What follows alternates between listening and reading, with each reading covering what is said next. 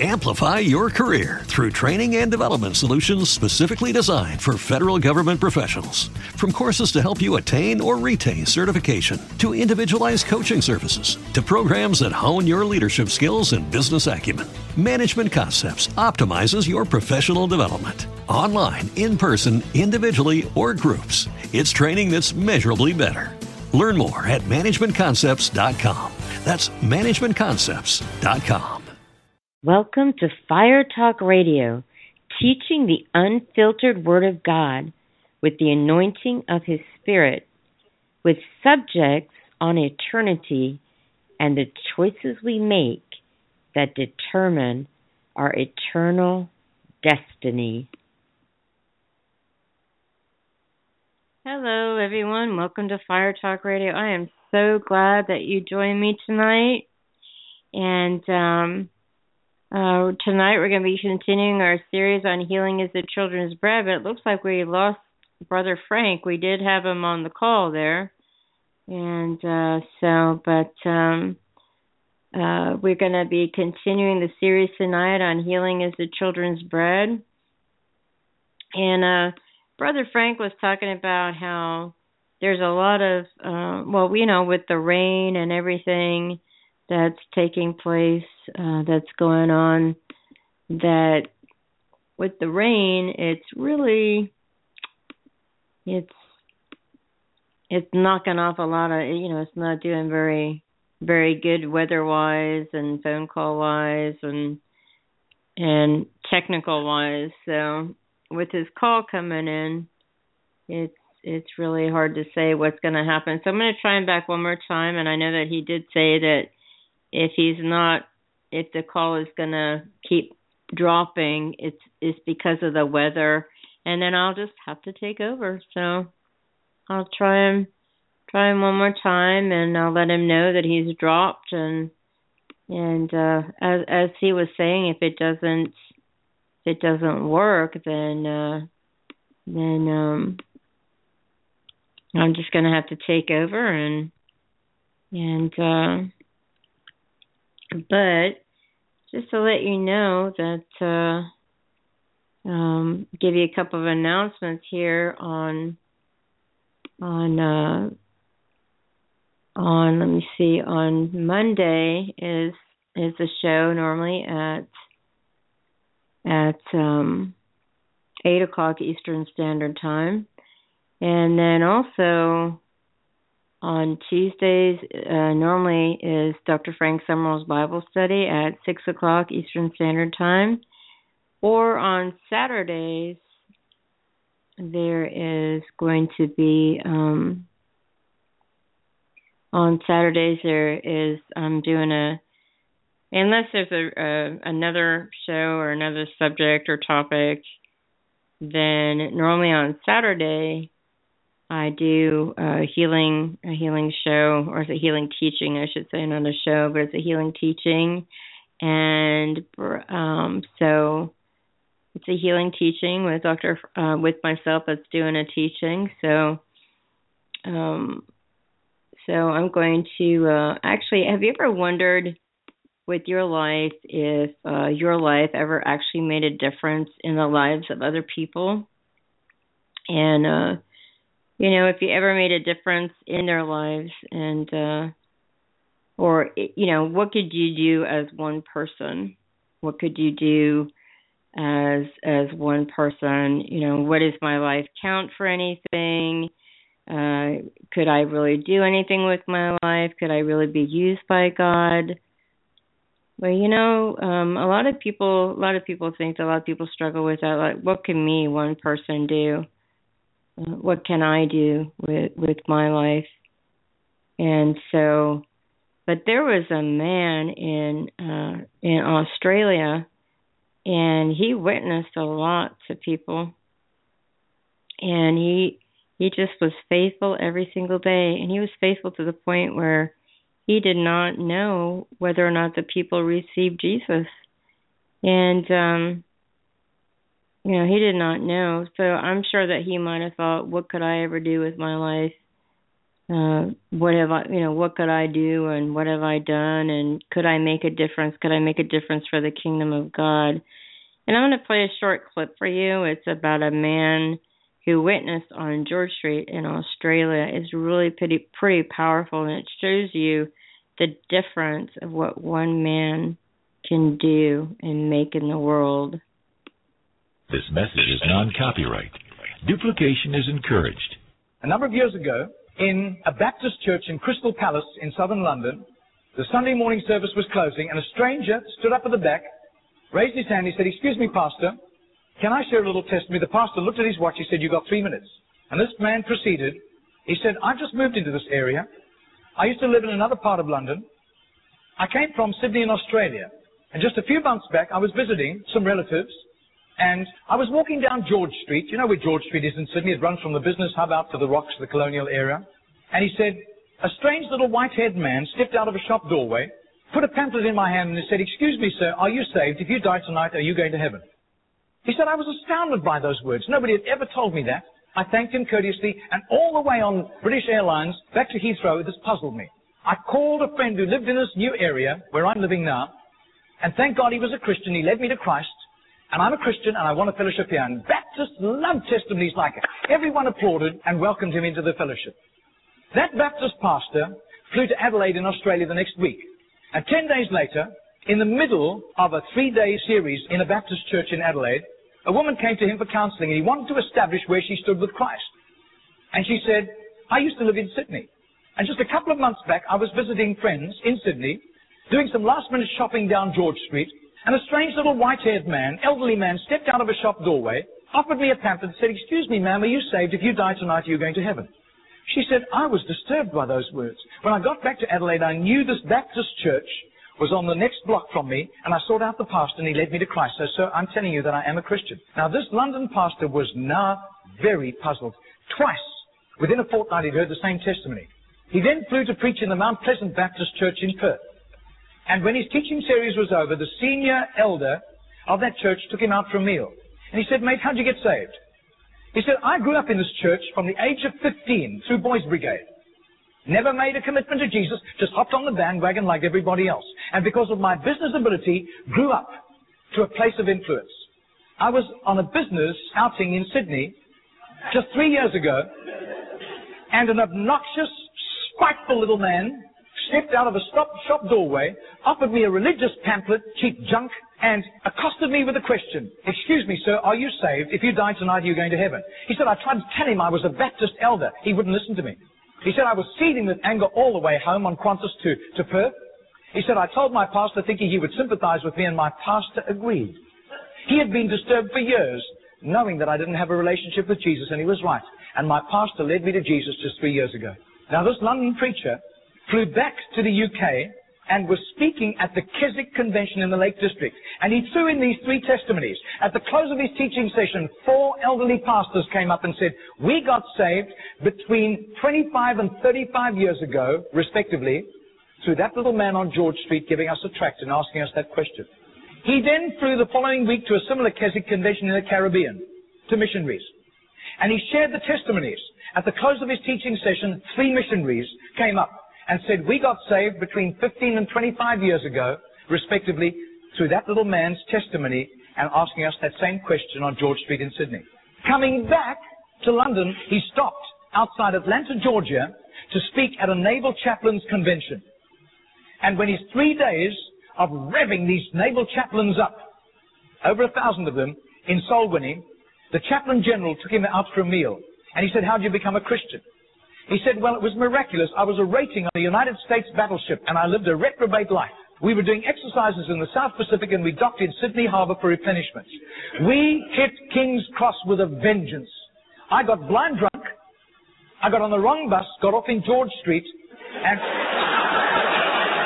as I got off the bus, I thought it was a ghost. This elderly, white-haired man jumped in front of me, pushed a pamphlet in my hand and said, 'Sailor, are you saved? If you die tonight, you're going to heaven.' He said, the fear of God hit me immediately. I was shocked sober and ran back to the battleship, sought out the chaplain. The chaplain led me to Christ, and I soon began to prepare for the ministry under his guidance, and here I am in charge of over 1,000 chaplains, and we're bent on soul winning today." That London preacher, 6 months later, flew to do a convention for 5,000 Indian missionaries in a remote corner of northeastern India.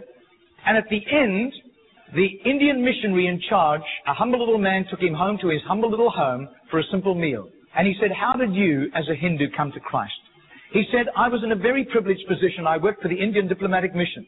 And I traveled the world. And I am so glad for the forgiveness of Christ and His blood covering my sin, because I'd be very embarrassed if people found out what I got into. He said, one bout of diplomatic service took me to Sydney.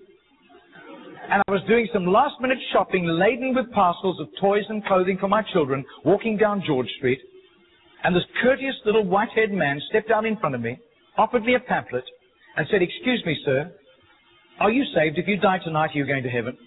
He said, I thanked him very much, but this disturbed me. I got back to my town, I sought out the Hindu priest, and he couldn't help me. But he gave me some advice. He said, just to satisfy your curious mind, nothing else, go and talk to the missionary in the mission house at the end of the road. And that was fatal advice.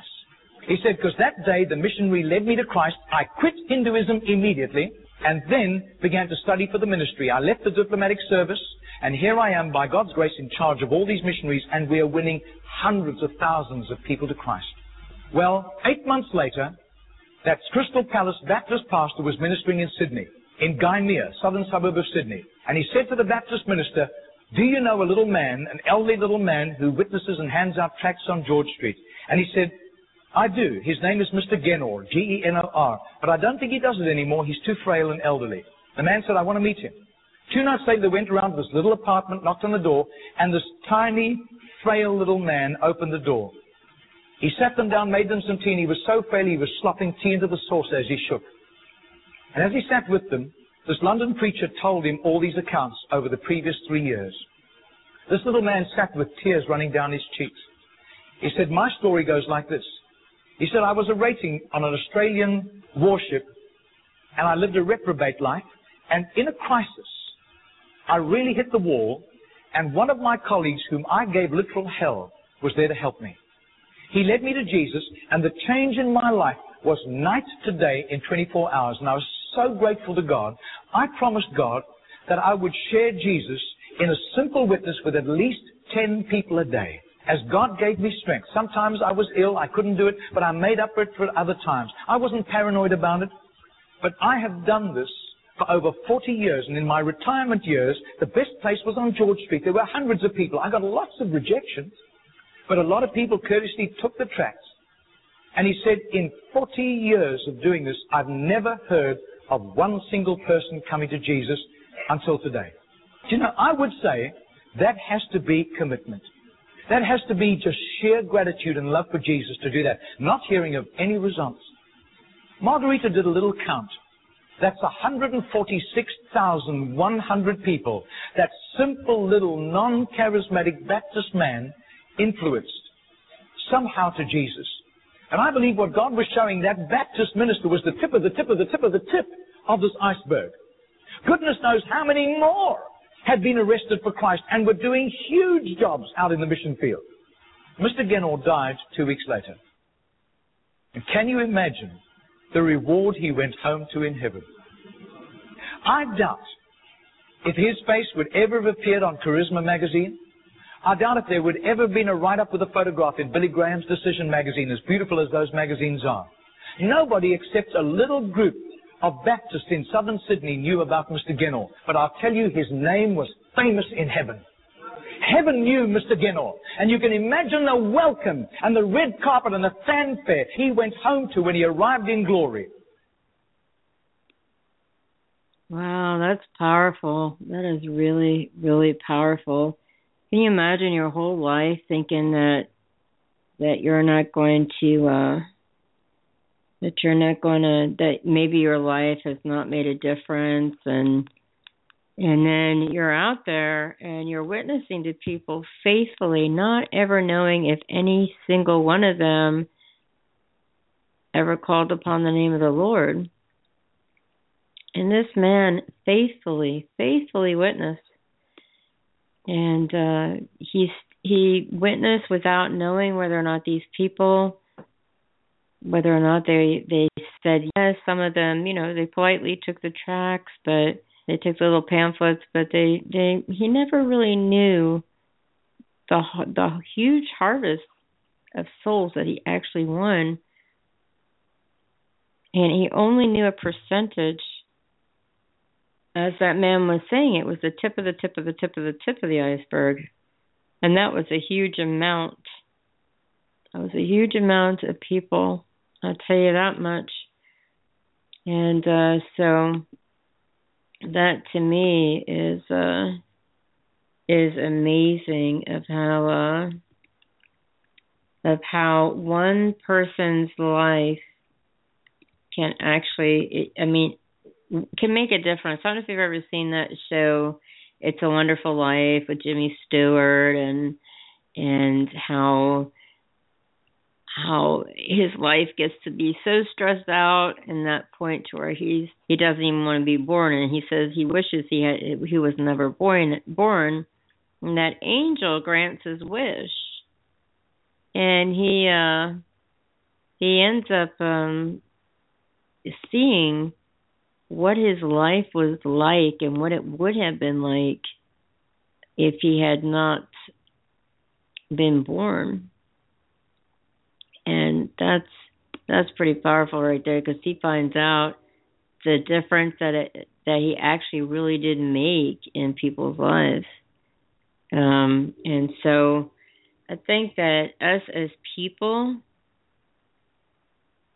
can think we're insignificant, especially if we compare ourselves with other people who are maybe doing something really huge in the body of Christ, or even just whatever they're doing in their life. We compare ourselves then.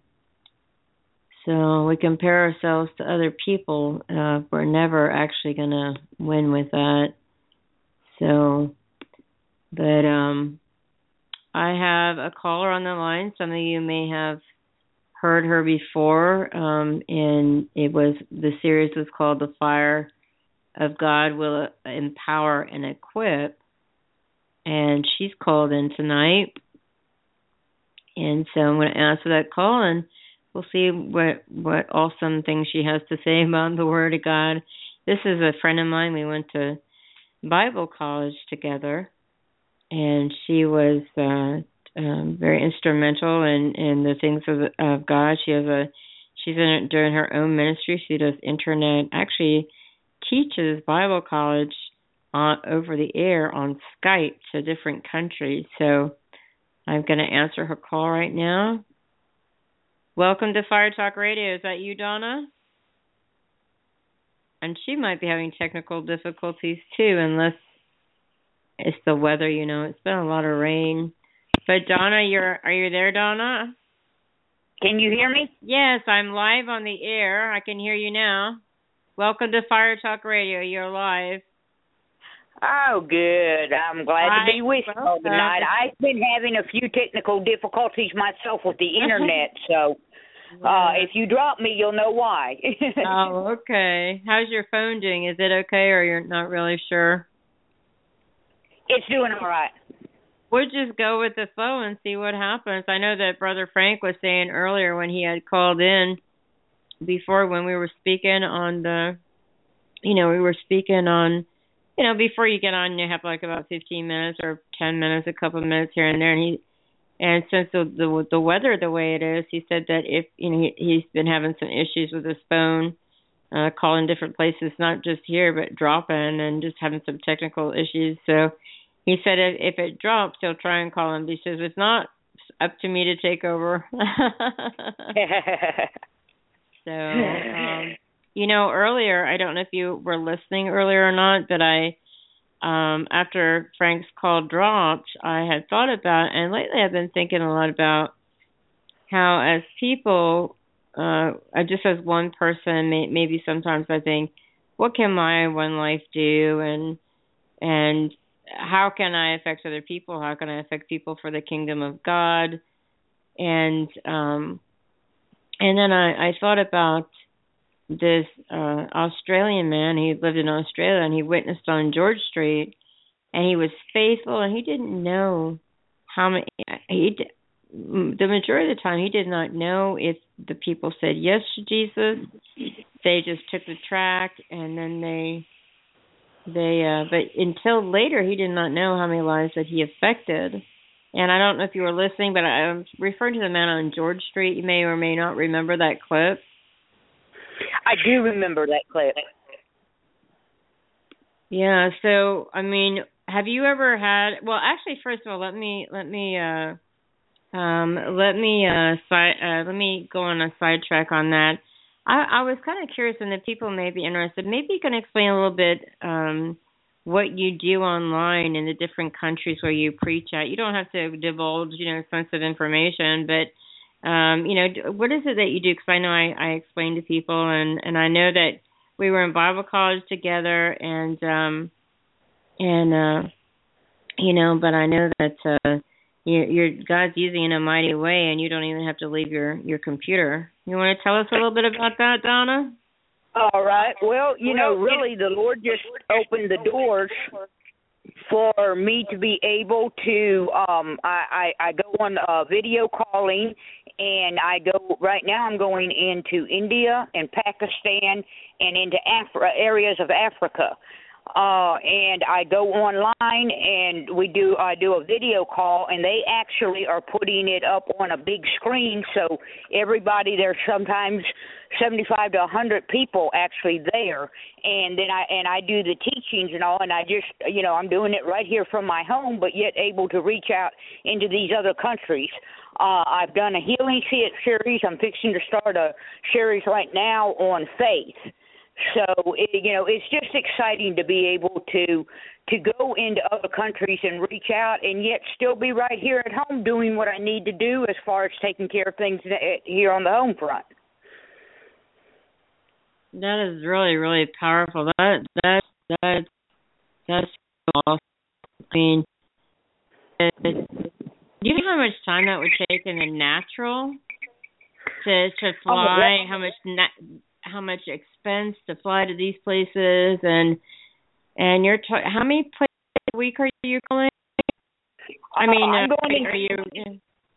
I'm going into 3 different countries weekly, so that would just almost be impossible in the natural, to physically fly to these areas. That is so true, because in the flying, it would take time, expenses, and unless those countries together, and even still, you would be really, really, really tired. Right. Yeah. And it's just amazing the way the Lord works things out, because I actually am unable to leave the United States because of having a problem with being able to get a hold of a birth certificate to get a passport and all. And yet my heart was always for, reaching to these other countries. And I always thought, but Lord, that seems to be something I'll never be able to do in the natural, because of these hindrances I have with the issue with the birth certificate and all. And yet the Lord opened up the doors for me to go into these countries anyhow without ever having to leave the United States. That is so amazing, because God knows your heart, and nothing is impossible to Him, and only He could just do something like that. Only He could come up with such a creative way, because He is so creative. Amen. So, yes, basically only He could do that, and I think that's awesome the way that happens. And how did the door actually open up to you to do that? Well, actually, I had been spending a little time on Facebook, and I had become friends with an evangelist that's in Africa. And him and I would spend a lot of time talking back and forth on the internet and praying with each other and encouraging each other and all. And through that, several other people from other countries that were friends with his ended up friending me, and one thing led to another, and then they actually got a hold of me and said, "Hey, would you be willing to do this? We really feel like we would like to have you do this." And they actually helped show me how to do it, and how, because I was not had not really ever used the video calling and all before, and so they actually walked me through it and showed me how to connect with them to be able to teach. Wow, and then you have the interpreter, and I guess you have to. Now I know that there is. I don't know if Skype is the same, but I know with radio there's a 6-second delay. Sometimes people can be watching TV and they've got somebody in another part of the state or even the country, and then they're asking them something. They're like standing there like they didn't hear them and looking. They're just staring at the TV, and people are wondering, "Okay, didn't you hear them?" But there's a 6-second delay. Is that the same on Skype? Yes, we have a little bit of a delay. It's not always as much as you do on television or radio, but we do run into problems with delays. Well, it's not a problem. We just, it's something we just have to be aware of. Right. And do you have any testimonies to share that maybe that's on your heart, the Lord's laid on your heart to share? Well, I'm constantly getting word that they are, that the people there are responding well, that there's healings taking place, and most importantly, the greatest miracle is people are giving their lives to the Lord. As you well know, in school we learned to use what's called the Gospel Soul Winning Script, and I have shared that with them. I have emailed them copies of it so they can download it for their people, and they are now taking that script and going out into their countries and going soul winning. That is powerful. That is so awesome that they're going out into their communities. I saw somebody posted on Facebook, and it had a picture of a box of matches with all, how they have that red part before they're lit and everything, and it showed one match with it was already lit and it had the flame out of it, and then the other ones had just the red heads, and then it says one person on fire can set the just make the world a difference, set the world on fire, because basically all it takes is that match, and you put it near the other ones, and you've got the whole thing is on fire right there. That's right. It spreads. It definitely spreads. When you take one person or even just a small handful of people that really get the fire of God in them, and they get excited about going out and witnessing, then everyone around them, it's contagious. They start wanting to go out, and it becomes a bigger and bigger and bigger fire, that spreads through the area.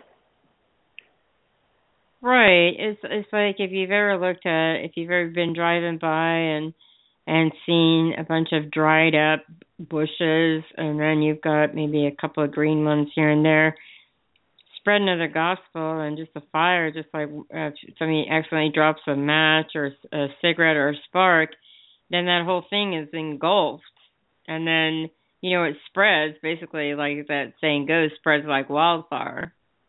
That's and right. Then it goes all over the place, and it can't be contained. That's right, and and in the natural, if that dried area gets started to burning, and then the wind starts blowing, then that spreads it even further and even faster, and it will carry even the smallest ember and spread it even several miles away and start and get the fire started in other areas. And in that's in the natural, but that works that way actually in the supernatural too, and with God, because the Holy Spirit is that wind behind it. And the Holy Spirit will take that fire that's on one person that's out sharing, and will take and blow those sparks over to others around until it keeps spreading and spreading and spreading. As it spreads, then the love of God and the Word of God is going out further and further. That's a good analogy right there, and that is so true. The wind of the Holy Spirit spreading the flame, the fire of God. That is really, really good analogy. I was just thinking about how, we had done that show together on the fire of God equips and empowers, or empowers and equips, and how that happens. And I was thinking about, I don't remember if I shared it or not on that one show, but talking about how I remember one of the pastors was sharing an analogy or an illustration. He'd gone someplace and they had a flash fire. I've heard of flash floods, but they also have like flash fires where it just goes real fast and it's like a flash and it's gone. Well, when that happens, afterwards you can still see the weeds and things like that, on the surface of the ground. You can still see those, but those haven't been taken away. But with the fire of God, if we allow him to come and burn those things out of us, he's not going to be a flash fire. We want him to be that fire that's continually burning in us and burning out all the garbage, all those weeds that need to be pulled up, the things that aren't pleasing to him. So we need to have that fire constantly burning and feeding it and allowing the wind of the Holy Spirit to have that flame get larger in us and to in order to burn that stuff out and to keep us on fire, because as they say, a fly can't land on a hot plate. And another thing is they say, they have that saying around our church,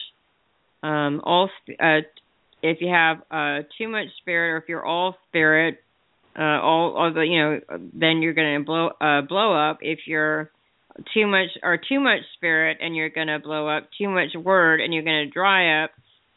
If you have both, then you're going to grow up. Amen. Amen. And, another thing about the fire is, in the natural, if a person gets burned, after they've healed up, afterwards, when you look at them for the rest of their lives, you can tell that they had been burned. You can tell they were in a fire because of the markings it leaves, the scarring that it leaves on a person that's visible. And, it's the same way in our lives. When the fire of God comes and touches us and it reaches into us, people are going to be able to see the difference. They're going to be able to see the for lack of a better word, the scars, the good that fire has done in us. They're going to be able to see a change in us, a change for a better, a change in the way we act, in the way we respond to other people, in the way we respond to things in life in general. Our whole attitude, everything about us is going to change for the better because it's going to be changed by the fire of God. That is very, very true. And I know that I think maybe a better word than scars for the fire of God might be his branding mark. Right. Or brand. Yeah, that would be much better. I was trying to put something together there, and I thought, well, scar's not really good, but it will be obvious. People will be able to see the change when the fire of God has truly come and worked in our lives. Definitely. And I think how they brand those poor cows and the herds that they have and all those things. It's the Holy Ghost that comes and empowers us and brands us with the fire that puts HS, Holy Ghost, or Holy Spirit property. Yep. I put up a deal. Of course, you're aware that I love horses. I've got a lot of background in having a farm or a ranch and the animals and everything. And just yesterday, I think it was, maybe even today, I had seen a deal and I put it up on my Facebook page that says a cowboy without a horse is like a Christian without the Holy Spirit. I like that. I saw that. I was like, wow, that is so true. And then I looked at the picture, and I was just, whoa, that is so true, because I was looking at that, and I thought, wow. Because I looked at the picture. It has the because for the listeners, there was a picture like a Marlboro man, like a Marlboro cowboy. He's all cowboyed out. You think it was a Western. He looked just like a cowboy. But even in the picture, and you're looking at the cowboy, but there's no horse by him. There's no horse in the background. And you're thinking, something's missing here. Well, it's like she said, with how does it go again? A cowboy without a horse is like a Christian without the Holy Spirit. You have no power. You have no way of getting to your next place, to your next step with the Lord without the Holy Spirit. Right. That is so, what would we do, my, what would we do without the Holy Ghost? He is so absolutely wonderful. And I know that Jesus said that it's expedient that I go away. If I don't go, then the Comforter cannot come. And I don't leave you as orphans, but I come to you, in the form of the Holy Ghost. And the Holy Ghost is so important, and he's a person. He's not a dove. It's a symbol, maybe, of the dove, and the fire is a symbol, but he's not fire. He's not a language. He's not a prayer language. And he's not these different things that are symbolized as maybe been symbols in the Bible, oil and things like that. But he's the precious person. He's the third head of it's the third person of the Godhead. And he's just so absolutely wonderful. And he's a good person. He's good. And the awesome thing is that all of that he is, like, as I was saying, he's the third person, but it's actually God the Father, God the Son, God the Holy Spirit, and God is in heaven, and Jesus, after he died, was buried, resurrected, is seated at the right hand of the Father, ever living to make intercession for you and me 24/7. And then the Holy Ghost is here on earth. He's omniscient, omnipresent, omnipotent. So omnipotent means he's all-powerful. Omniscient means he is all-knowing. And omnipresent means he's everywhere. He's present everywhere at once. So while he's with me right now, Donna, he's with you, ministering to you in a different way, and he's ministering to the listeners in a different way because he knows exactly what we need. He is so totally awesome, and it's my desire to get to know the Holy Ghost better and better and better all the time, and just to where he's like my best friend. To where you and I, when we talk on the phone, we hold a conversation. We talk about our lives and getting to know each other on a friendship relationship. That's what I want to do with the Holy Ghost. I want to get to know him better. How do I get to know him better? I get to know him better in his word. I get to know him better by prayer. I get to know him better by listening after prayer. And I get to know him by worshiping and praying. And I just want a deeper, more intimate relationship with him. And somebody wants it's about intimacy. And if you could visualize the word intimacy, and you could break it down, and like if you could say into me, see intimacy. So this person was doing like a little illustration. They put their two hands and they cupped it in front of their face, and then they said the words into, and they started to open their hands over their face, and then they said into me see. Does that, is that a good visual, like into me see, intimacy? Does that make sense? It does. It's, and that's exactly what it is. We have to be willing to open ourselves up completely to the Holy Spirit. And to get to know him, and in having that relationship, the only way you're ever going to have a relationship with anybody, even in the natural, is by spending time with them. It takes time to get to know someone. And, Deborah, you and I are a real good, I think, example. Sometimes we'll get on the phone and we'll get to talking with each other, and before we know it, an hour and a half or 2 hours has gone by. And we've just been sharing and talking and encouraging each other and everything. And that's what we need to do when we're with the Holy Spirit. We need to make sure we take that same time to spend with Him. Not to just say a quick prayer and then get busy with everything else. If you called me and I rushed you off and we talked for 3 minutes and rushed you off, we wouldn't know as much about each other or be able to plan some of the things that we've worked on together and all without spending that time together.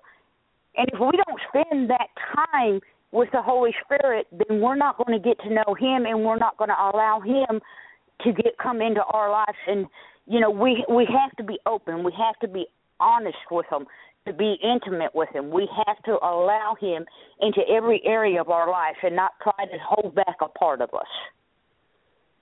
Right, I agree with that, because I think a lot of it is, especially when people are first starting to get to know each other, like you and I, we're starting to get to know each other, and the more we spend time and talking to each other or in each other's presence, on the phone or in, however the case may be, then we're spending that time, we're getting to know each other. And it's the same with the Holy Ghost. I mean, you and I we're developing our relationship, so we're getting to know each other. And I think with the Holy Ghost, the more time we spend in His presence, especially starting to get to know Him, is the more we're going to get to know Him, the more we're going to know His ways. He already knows everything about us. He knows our favorite colors. He knows the flowers we like. And He knows if we like to look at the sunset, if He knows everything. He knows us better than we do ourselves. And He's very, very important. And I think another thing is talking to Him throughout the day as we're doing our dishes, as we're even sitting, looking outside, whatever it is we're doing, walking to the mailbox or whatever the case may be, because just not necessarily jibber-jabbering all the time, but talking about something, like you and I would talk about something. If I'm thinking, say, for example, as I was saying earlier, having the Holy Spirit, having Him as my friend, talking to Him about things like I would talk to you about things.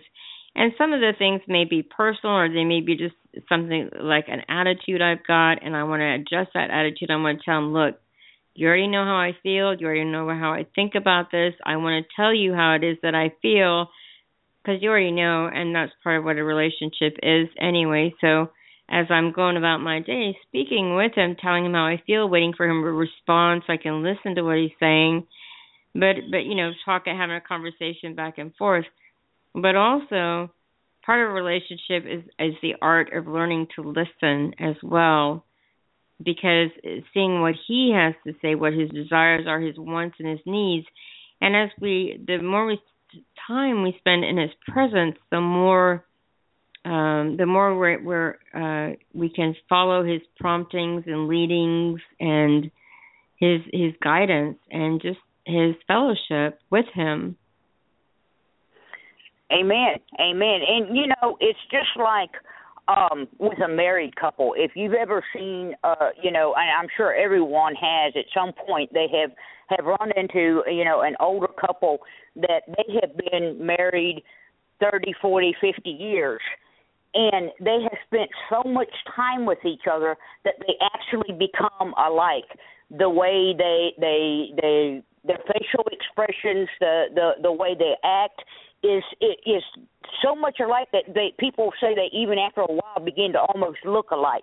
And the reason that is because they start to reflect that the other partner's facial expressions, the way they react to things, the way they talk, it all gets blended in together.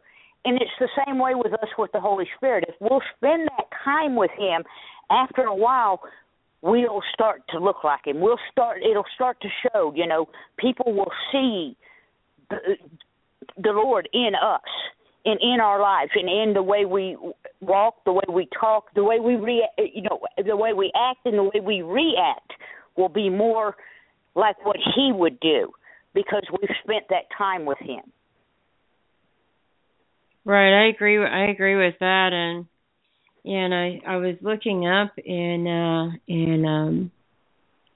as you were talking, and I was just looking up on here, and I was looking at John 16:7 is where it says, "Nevertheless, I tell you the truth. It is expedient for you that I go away. For if I go not away, the Comforter will not come unto you. But if I depart, I will send him unto you."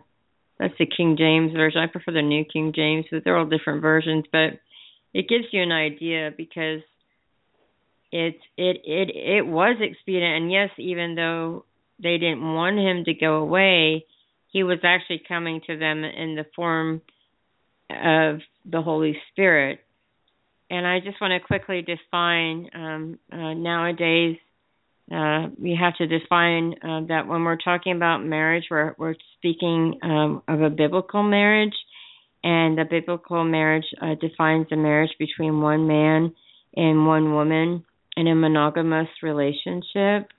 So that's what we're referring to when we speak of marriage here. And as you were talking about, even starting to look alike and things like that, and also taking on the same mannerisms and also the same characteristics. Like I know that our pastors, they've been married, they're celebrating 33 years of marriage this coming week. And with them, he often talks about how she's taken on a lot of his characteristics, like things, and he's taken on a lot of hers. So basically, who you hang around is what you end up taking on. You end up being like that person because you rub off on each other. And also, a lot of that is due to the fact that because married couples, the biblical marriage of one man and one woman, are one flesh, and spiritually, since they're one flesh, they start more and more after the time taking on the physical characteristics as well. And in that one flesh, also remembering that the Holy Spirit is in the center of that one union between the married couple, the man and the woman. Amen. Amen. And the one thing that I keep remembering, as you know, I was married for years. I lost my husband a few years ago. He went on home to be with the Lord, but we had been together for so long that we could be sitting there and discussing something, or maybe even be in a group and things, and would be talking and all. And before he even said whatever it was his answer would be to something, I would know. I already knew before he said it. I knew because I knew him so well. I knew exactly what he was going to say. I knew what his response was going to be. I could have answered for him and him for me, and answered as well as he could without us ever saying anything to each other. And, that's how I want to be with the Holy Spirit. I want to know him so well that whenever anything good, bad, or indifferent happens in my life, that I am going to be able to respond in the exact same way that the Holy Spirit would respond. Right, and I think that's what it, and I understand what you're saying, but I think even walking in, it's the same as being instant in season and out of season, walking in the Spirit 24/7, giving the Holy Spirit permission to take over if we want to start, if we're tempted, I should say, not that we're tempted to get in the flesh, then walking in the Spirit and allowing the Holy Ghost to take over and respond like he would have us respond, walking in love and in the fruits of the Spirit. I'm just going to quickly give out the guest call-in number for the listeners in case anybody wants to call in with a comment, a question, a prayer request, anything, any comments on the show or any other thing. The call-in number is area code 646-668-2093. That is 646-668-2093. Feel free to call in, and we'd love to be taking your calls. Donna, back to you. All right. Well, and it really is. We cannot go out. We are not equipped to do what the Lord wants us to do, what He would have us to do without His Holy Spirit. I wouldn't begin to know what to do or how to go about doing anything without the Holy Spirit having that control in my life.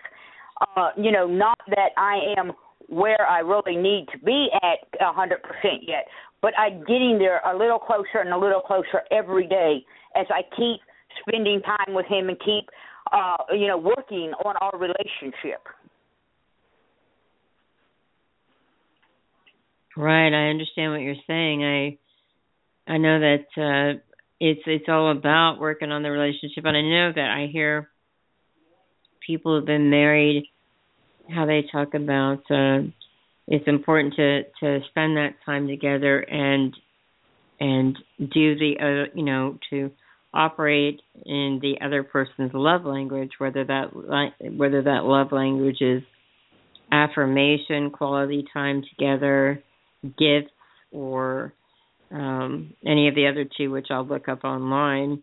But whatever that love language is, and also important to take that person out, your wife or your husband, out for both of you to go out on a date night and spend that time together and go out and have a romance with just you two, and the children are taken care of by a babysitter.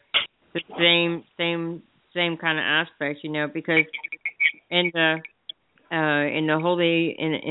the Bible it talks about how God compares the marriage with the church. The church with the marriage, and how it's like, and then also He's everything that we need, and so it's the same sort of thing with treating it like that relationship as well.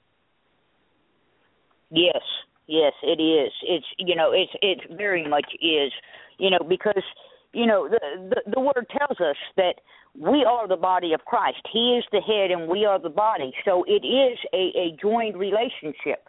And, the body can't go anywhere without the head. The head controls, where you go, what you do, or it should. Some people just sort of run out and do things that they shouldn't do and all. But, when you think about what you're doing, when you spend time and plan ahead of time of what you're going to do and all, things work a lot better than when you just rush out and do it. And it's, the same with us as the church and the body of Christ. When we spend the time to let our head show us what the next thing we need to do is, what the next step we need to take in life is. Because, God He is interested in every minute of our lives. He's interested in every aspect of our lives and in helping us to do everything, even even our jobs and all. He's interested in that. He wants to bless us in these things. He wants to help us in these things, but we have to learn how to rely on Him and follow His lead in everything we do in our lives. Yeah, I definitely agree with that, because it's very important to follow His lead, because we don't know when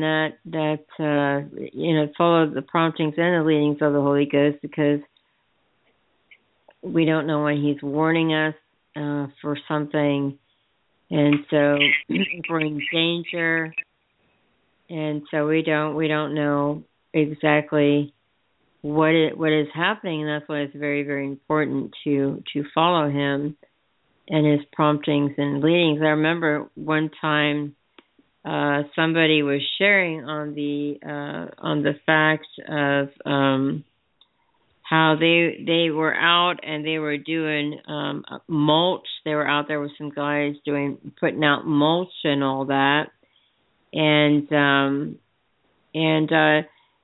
they were riding in the back of a pickup, and this one of the guys, he was very close towards the edge there, of the edge of the back of the truck.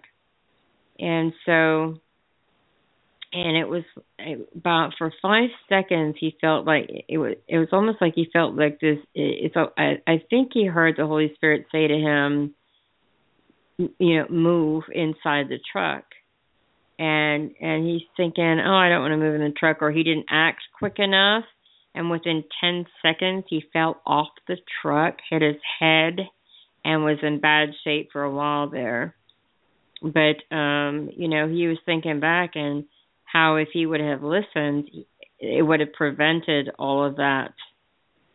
So it's very important to follow those promptings and leadings, whether it's in dreams and visions, but also realizing that the dreams, if it's not a pizza revelation, it's not a pizza dream where you haven't eaten too much before you went to bed and you have some crazy dream, but knowing that it's from God. If you have a dream saying from some angel coming to you saying, go kill somebody, that's not of God. I mean, if you have some wacky dream, it's not. You have to be careful and using discernment, using the wisdom to know if it's from God or not. And how do we know if it's from God? Because it's gonna follow the Holy Ghost, and it's going to follow the Holy Spirit, and it's also going to follow the Word of God, and it's gonna give us a peace as well. It's gonna give us we're gonna have a peace about that, and so I think that in itself is very important.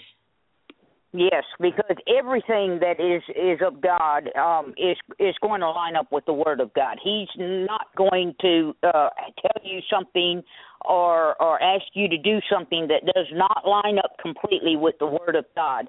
So, that's why it's so important, and part of the way we spend time getting to know the Lord and the Holy Spirit better is through the Word, because I hear people say all the time, I wish God would send me a word. He'd send somebody along with the word for me from Him, so I'll know what to do.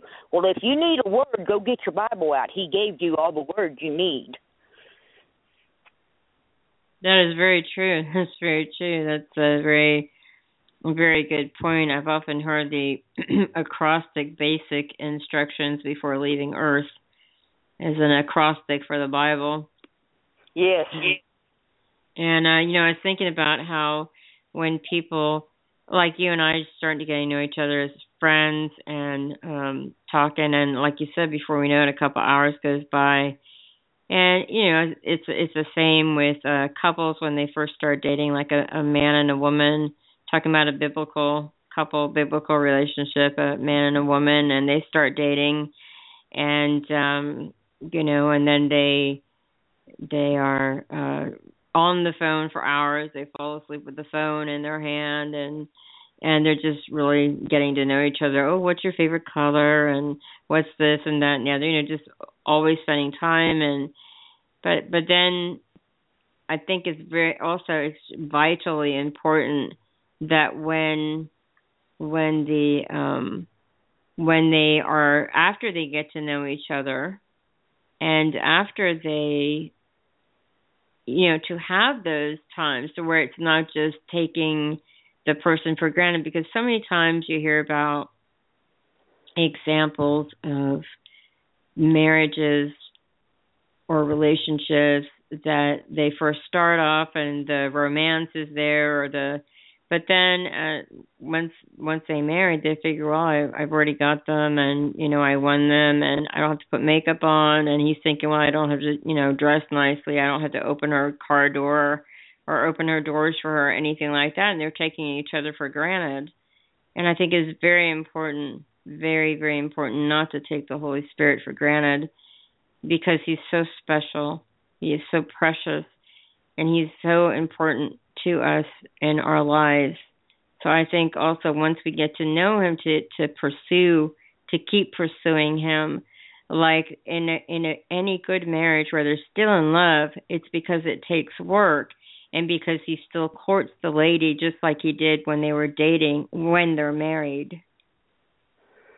Amen. Amen. And, it would be a pretty sad marriage if after, you did all your courting and you got to know each other and all, if the only time, when my husband would come home from work, if the only time he ever spent talking to me or having any communication with me is when he needed something, are you going to cook my dinner? What's for dinner? If that was the only thing he ever did, was he only, communicated with me when he needed something from me, it would have, we would not have been able to make it 34 years. It just would not have happened. And it's the same way with the Holy Spirit and all. We need to make sure we don't only take the time to spend time in prayer and spend time in communication with the Lord just when we need something, when something's not going right, when we don't feel good, when we need a better job, when we need a financial miracle, whatever it is, we need to make sure that that's not the only time that we're going to Him and spending time talking to Him. Right, I agree with that, because if what would it be like if the only time you called me is if you needed something, like if you needed help with a ride someplace, or you needed help packing something, or you just needed help with anything, and that was the only time you called me? That would be kind of a bummer. It would be. It really would be, and it would get to where... as if I called you. Sorry for the interruption, but the same vice versa. Right. Yeah, it would get to where after a while, you'd see my number come up and you'd almost not want to answer it. Right. And I think that, I know that the Holy Spirit, He longs to fellowship with us. He longs to commune with us. And it's just, it's important. His thoughts are so, they're countless towards us. He thinks about us nonstop. It's like we're the only person in the world to Him, even though, because He's everywhere at once, but we're the apple of His eye. We're so very, very, very important to Him. That's right. We are important to Him, and He loves us so much that He is constantly standing there waiting to talk to us, waiting to fellowship with us. If we're not having that fellowship with Him, it's not because of Him, it's because of us. Because He is always there. He is never going to leave us. He's never going to forsake us. He's always standing there waiting, going, with His arms open, going, come here, talk with me, ask me, listen to me, I'll help you, no matter what the situation is. That is so true, and He wants to be a part of our day. The Holy Spirit wants to be a part of every move that we make. He wants to be a part of it. And He wants to be a part of every little decision that we make. He wants to be a part of that because He cares about us. He loves us. Like I said, He wants to be a part, and He's just so totally, totally awesome. And He's exactly who we need and what we need. And in fact, one time, the Holy Spirit, He, like I was saying, He's every single thing. And, in Psalm 139:17, it says, "How precious are your thoughts about me, O God. They cannot be numbered. I can't even count them. They outnumber the grains of sand." Now, if you assume a grain of sand has an average size and you calculate how many grains are in a teaspoon and then multiply by all the beaches and deserts in the world, the earth has roughly, and we're speaking very roughly here, and that we have 7.5 times 1,018 grains of sand, or are you ready for this number?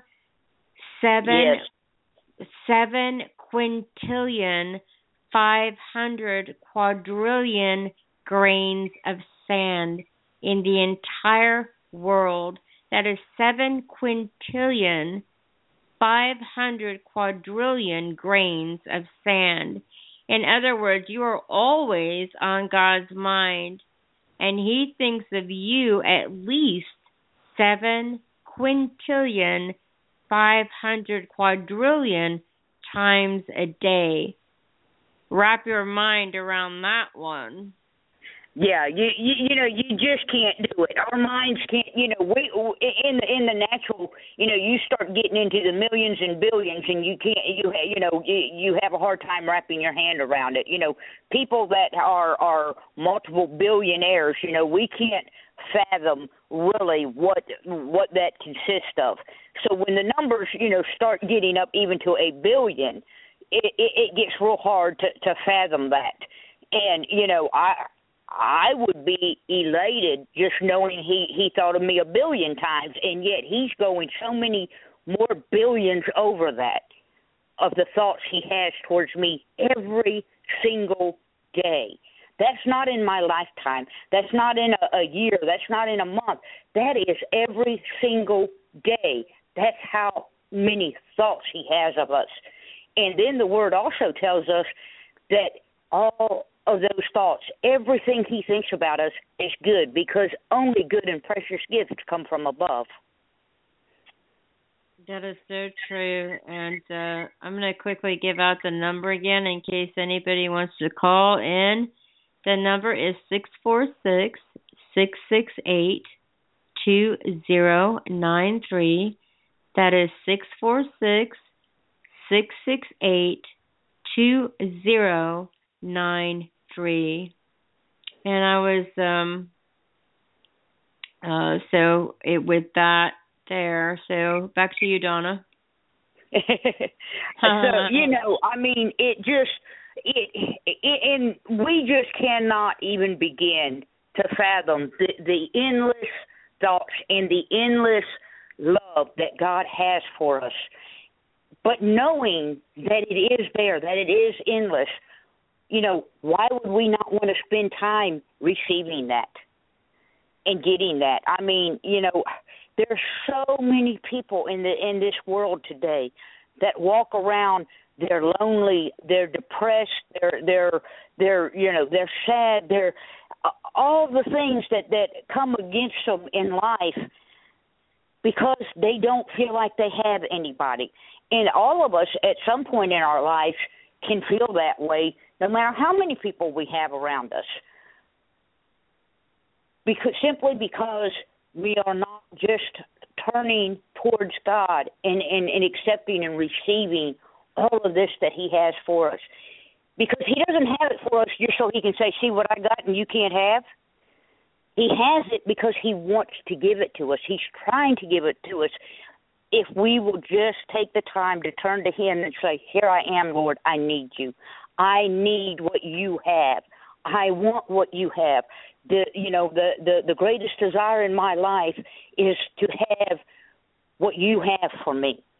Because I tell you what, I know in the natural what I have, and I know in the natural what I can do and what I can get, and I'd much rather have what God can do and what God can give me than what I could do on my own. Right, that is so very true, because I know that as you were talking there, I was looking up Psalm 139, and I'm going to read several verses of it. I'm not going to read the whole thing. I'm going to read a lot of it. It's Psalm 139, and I'm reading from the New King James Version. And actually, it's got like a little subtitle over it, and it says, God's perfect knowledge of man. O Lord, you have searched me and known me. You know my sitting down and my rising up. You understand my thoughts afar off. You comprehend my path and my lying down, and are acquainted with all my ways. For there is not a word on my tongue. But behold, O Lord, you know it altogether. You have hedged me behind and before, and laid your hand upon me. Such knowledge is too wonderful for me. It is high, I cannot attain it. Where can I go from your spirit? Or where can I flee from your presence? If I ascend into hell, you are there. If I make my bed if I ascend into heaven, you are there. If I make my bed in hell, behold, you are there. If I take the wings of the morning and dwell in the uttermost parts of the sea, even there your hand shall lead me. And then I'm scrolling down to that was verses 1 through 10, and then also and then continuing, it says, if I say, surely the darkness shall fall on me, or even the night shall be light about me. Indeed, the darkness shall not hide from you, but the night shines as the day. The darkness and the light are both alike to you. For you formed my inward parts. You covered me in my mother's womb. I will praise you, for I am fearfully and wonderfully made. Marvelous are your works, and that my soul knows very well. My frame was not hidden from you when I was made in secret, and skillfully wrought in the lowest parts of the earth. Your eyes saw my substance, being yet unformed, and in your book they all were written, the days fashioned for me, when as yet there were none of them. How precious also are your thoughts to me, O God. How great is the sum of them. If I should count them, they would be more in number than the sand. When I awake, I am still with you. And then scrolling down to verse 23, it says, search me, O God, and know my heart. Try me and know my anxieties, and see if there is any wicked way in me, and lead me in the way everlasting. And that right there is so awesome. It's talking about even before he formed us in our mother's womb, he knew us. And even he knew the number of our days and how many there would be before we were. Amen. Amen. And you know, how many times have you been talking with somebody or heard someone talking and they make the statement, well, you just don't know. You just don't understand. You can't understand how I feel. You can't understand where I'm coming from. Well, you know, that's true a lot of times. We can't understand how someone else truly feels. We can't understand where they're coming from in their lives because we're not in their lives to that point. We don't know what their emotions are. We don't know what their feelings are. But God knows. He says He knows our thoughts. He knows everything there is about us.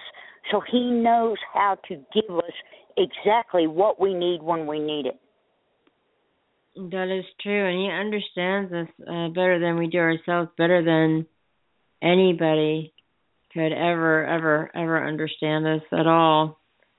I mean, that right there is you know, nobody understands, and you're right, sometimes they don't understand, and they can maybe empathize or have compassion or things like that, but they're never going to totally understand completely. And sometimes we don't even, I know, I'm speaking of myself, I don't understand my own self sometimes, you know.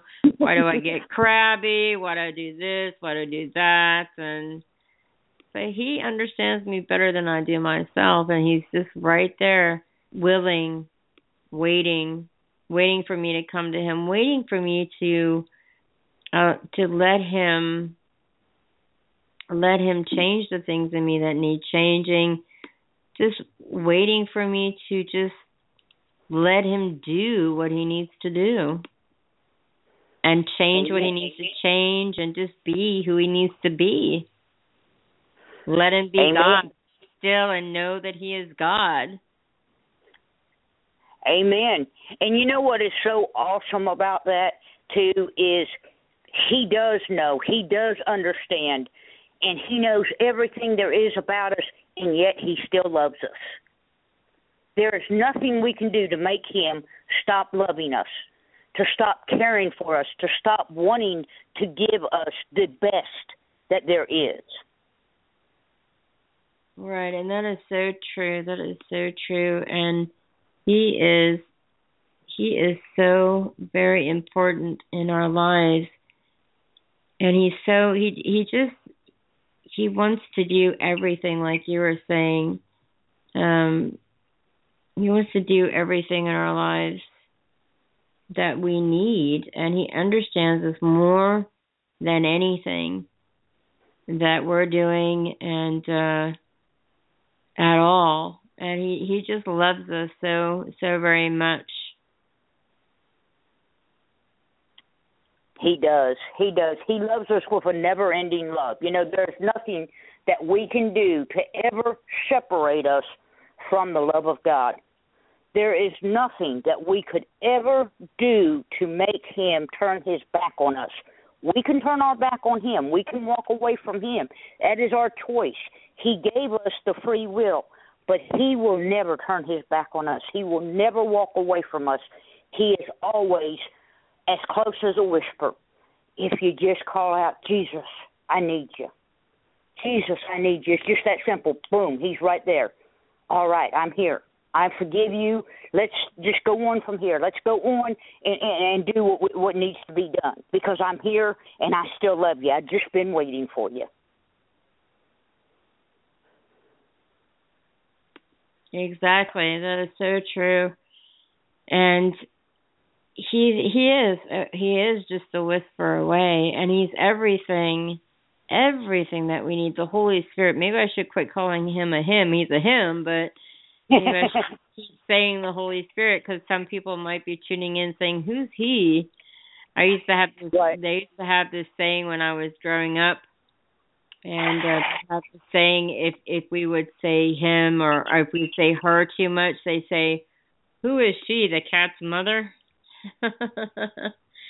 So for those of you who are tuning in tonight, or are just tuning in, get my words right, there's a tongue twister. But for those of you who are just tuning in, we're talking about different things. We're talking about,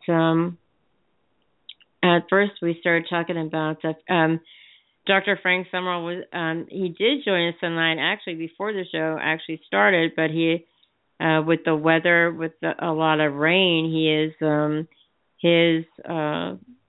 got his call dropped a couple of times. So Donna and I, well, actually, before Donna and I started talking, I played a clip about this one man who lived in Australia, and how I had talked about how a lot of times it seems like we might feel that as just one person, what could we do to possibly change another person's life?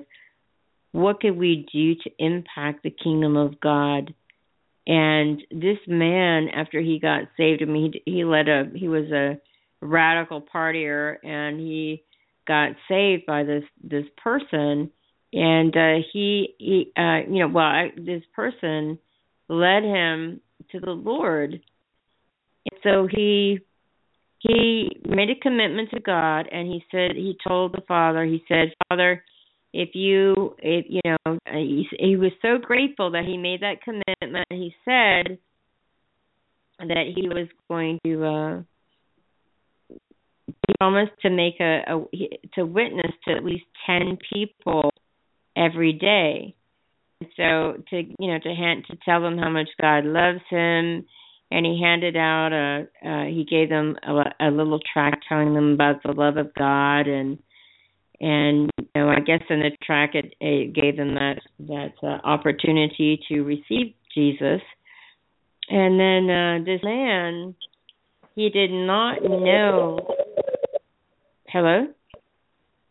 Oh, you were a little bit echoey there. You have a bit of problem maybe. But he so much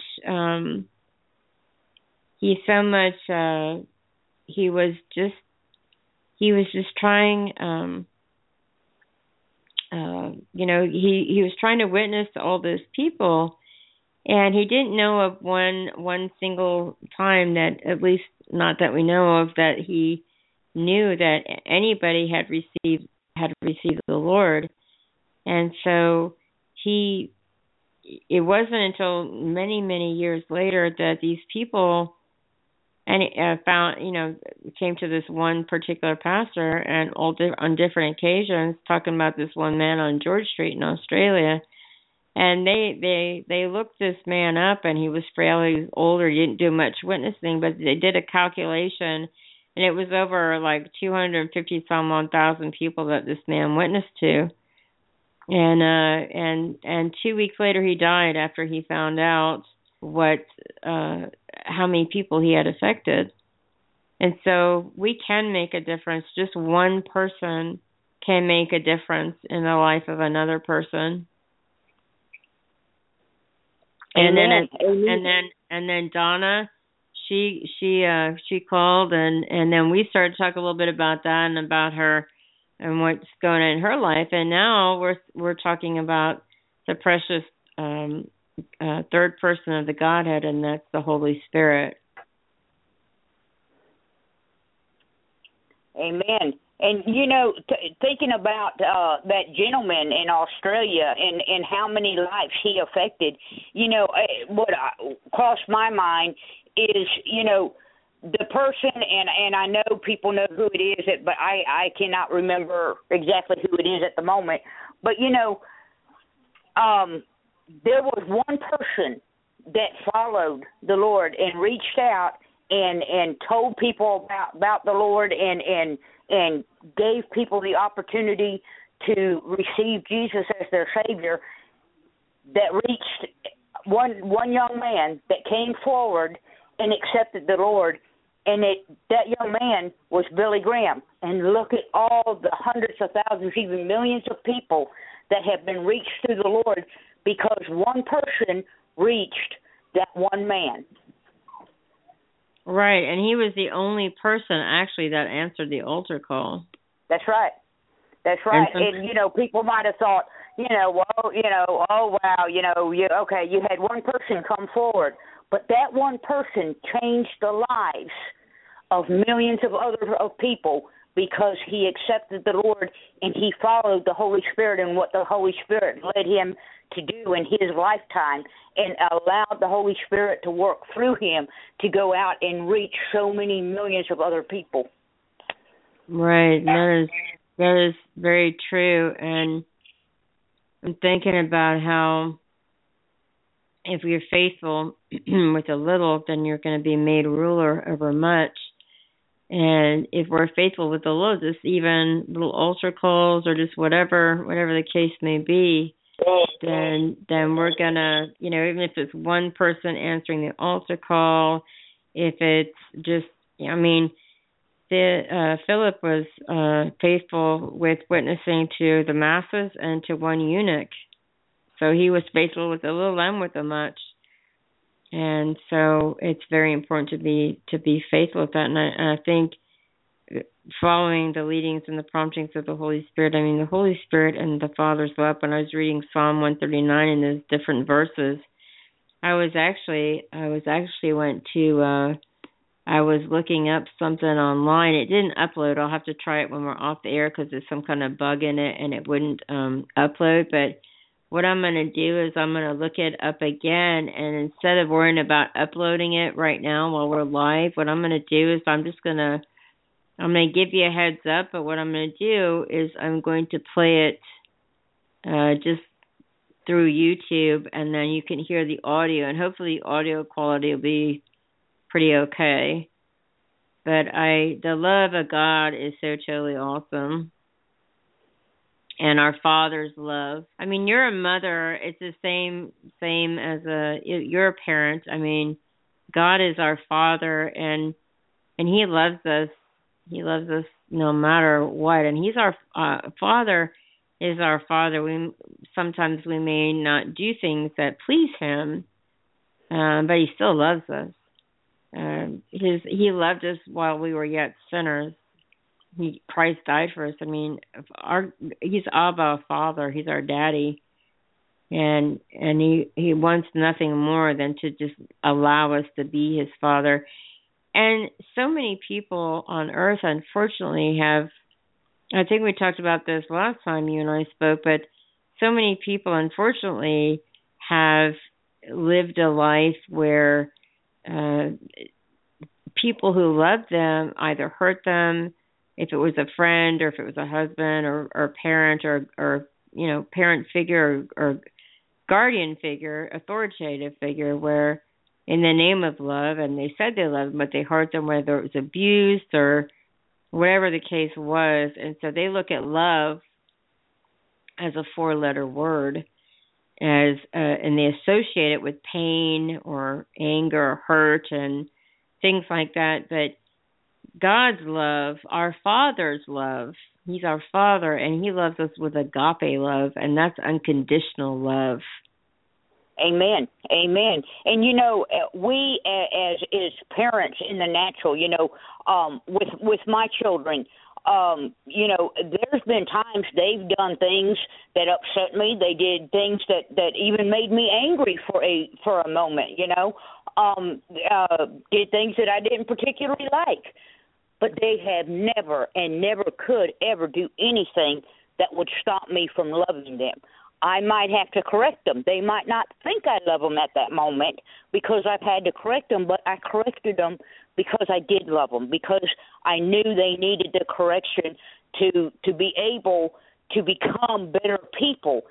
If we in the natural can be that good to our children and only want the best for our children, how much more, Jesus says, if you in the natural can give good gifts to your children and only want the best for them and only want to do good for them, how much more is it that's what I want to do for you, because you are my children. And I love you with a perfect love. I don't have any of the human emotions, the human shortcomings to get in the way and cause any problems. Everything that I want to give you and do for you is only perfect, and He can give us the perfect love, the perfect gifts, the perfect whatever we need. That is so true. And I'm going to go to what I was looking up on YouTube, and I'm going to play. It's called A Father's Love Letter. So stand by for about 8.5 minutes, Donna, okay? All right. And bear with me while I look it up. It's going to play right now.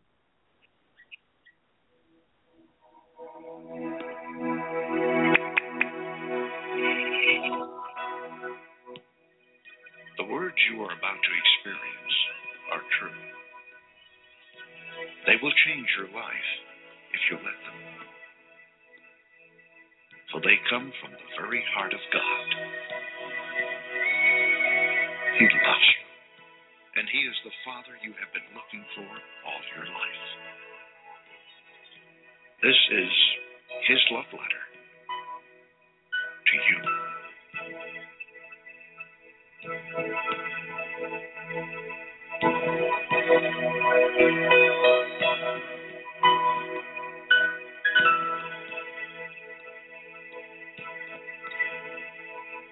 My child, you may not know me, but I know everything about you.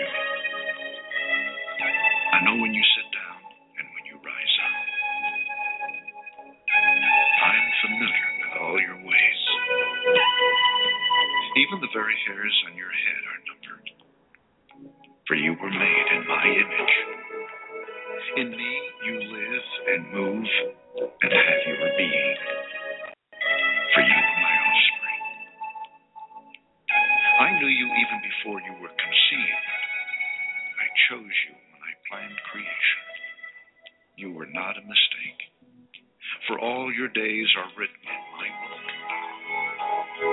I determined the exact time of your birth and where you would live. You are fearfully and wonderfully made. I knit you together in your mother's womb and brought you forth on the day you were born. I have been misrepresented by those who don't know me. I am not distant and angry, but am the complete expression of love. And it is my desire to lavish my love on you, simply because you are my child, and I am your father. I offer you more than your earthly father ever could, for I am the perfect father. Every good gift that you receive comes from my hand, for I am your provider and I meet all your needs. My plan for your future has always been filled with hope, because I love you with an everlasting love. My thoughts toward you are countless as the sand on the seashore, and I rejoice over you with singing. I will never stop doing good to you, for you are my treasured possession. I desire to establish you with all my heart and all my soul, and I want to show you great and marvelous things. If you seek me with all your heart, you will find me. Delight in me, and I will give you the desires of your heart, for it is I who gave you those desires. I am able to do more for you than you could possibly imagine, for I am your greatest encourager. I am also the Father who comforts you in all your troubles. When you are brokenhearted, I am close to you. As a shepherd carries a lamb, I have carried you close to my heart.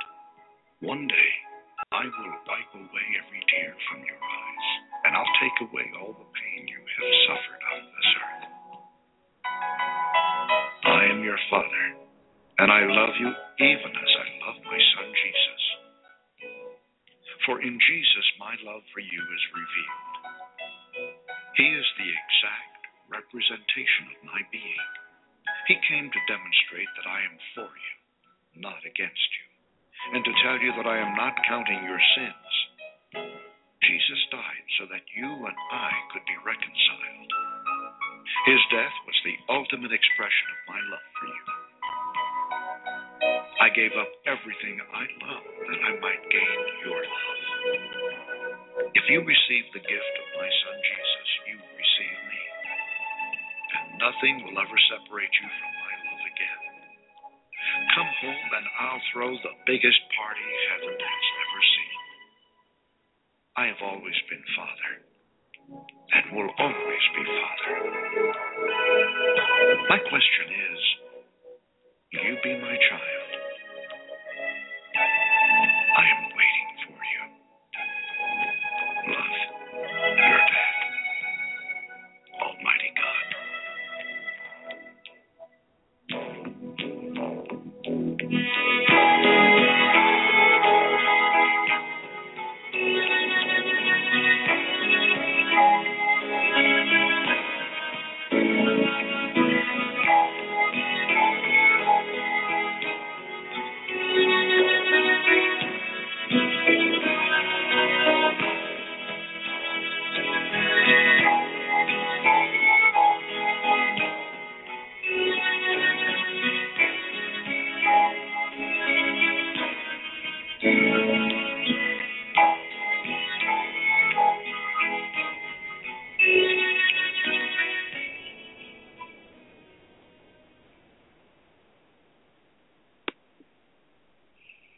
And to me, right there, Donna, I love that video. I love that video. It's on YouTube. It's called Father's Love Letter. They've got different versions of it with different kinds of video and images and things like that. But to me, that's a perfect example of, and that's all obviously, well, for some who don't know, that's that paraphrase scripture from the Bible.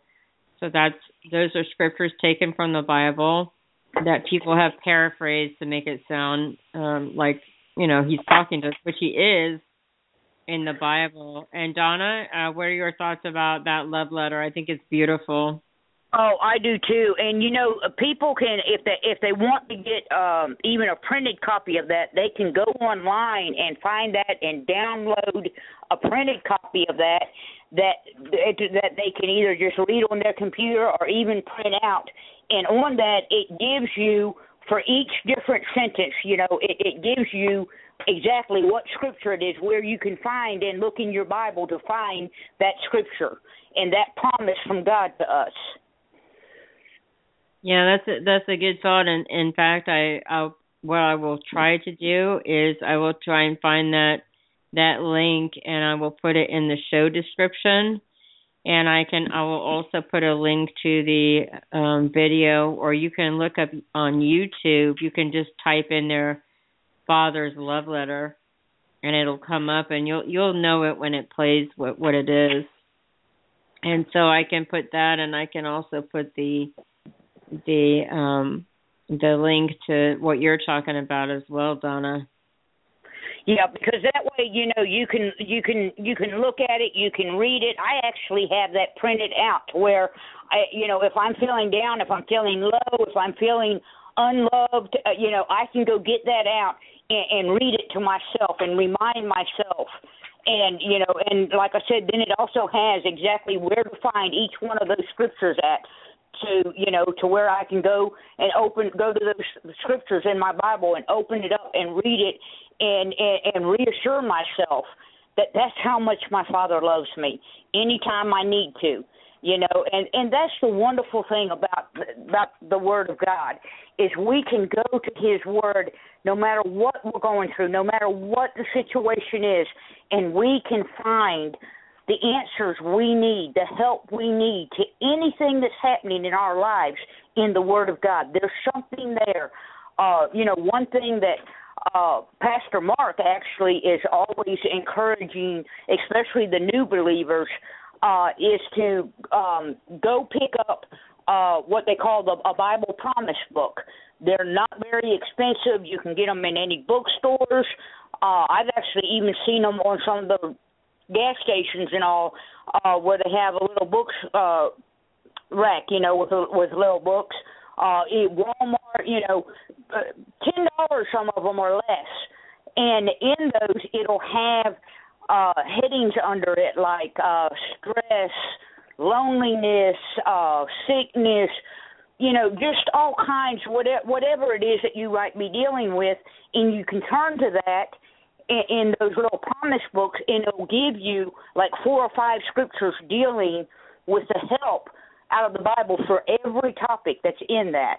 And they're very inexpensive, and it's good to, like I said, especially for new Christians who may not know how to be able to use their concordance in the back of their Bibles and all to find, the help they need in certain situations.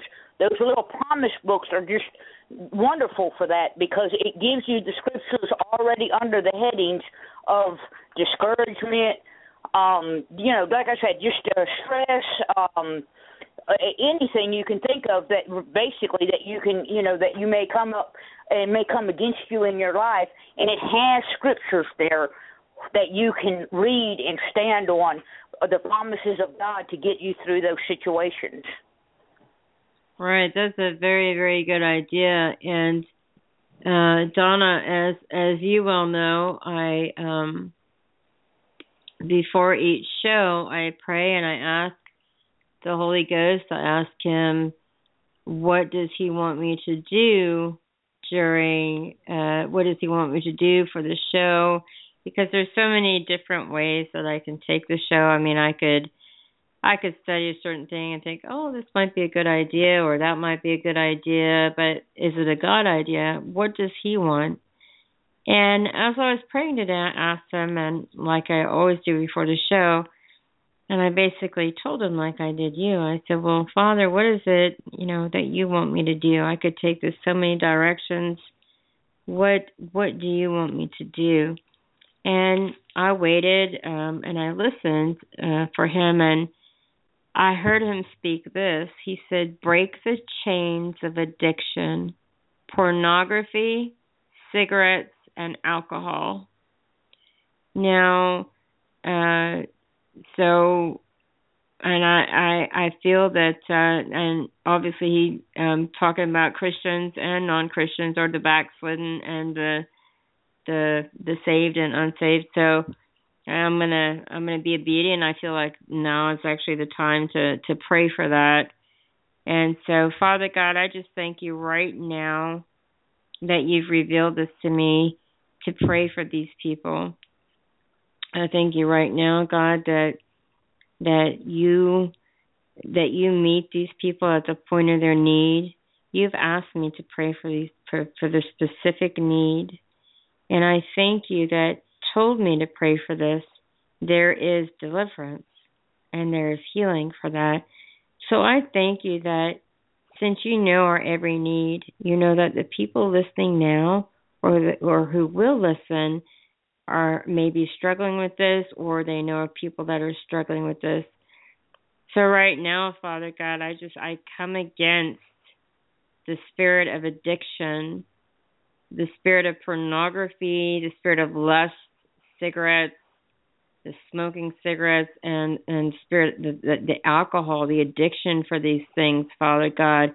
I thank you for touching these people, and I thank you for removing the desire, for taking that desire from them, even touching them to give them a desire to have the desire removed, to have that desire gone from them, Lord.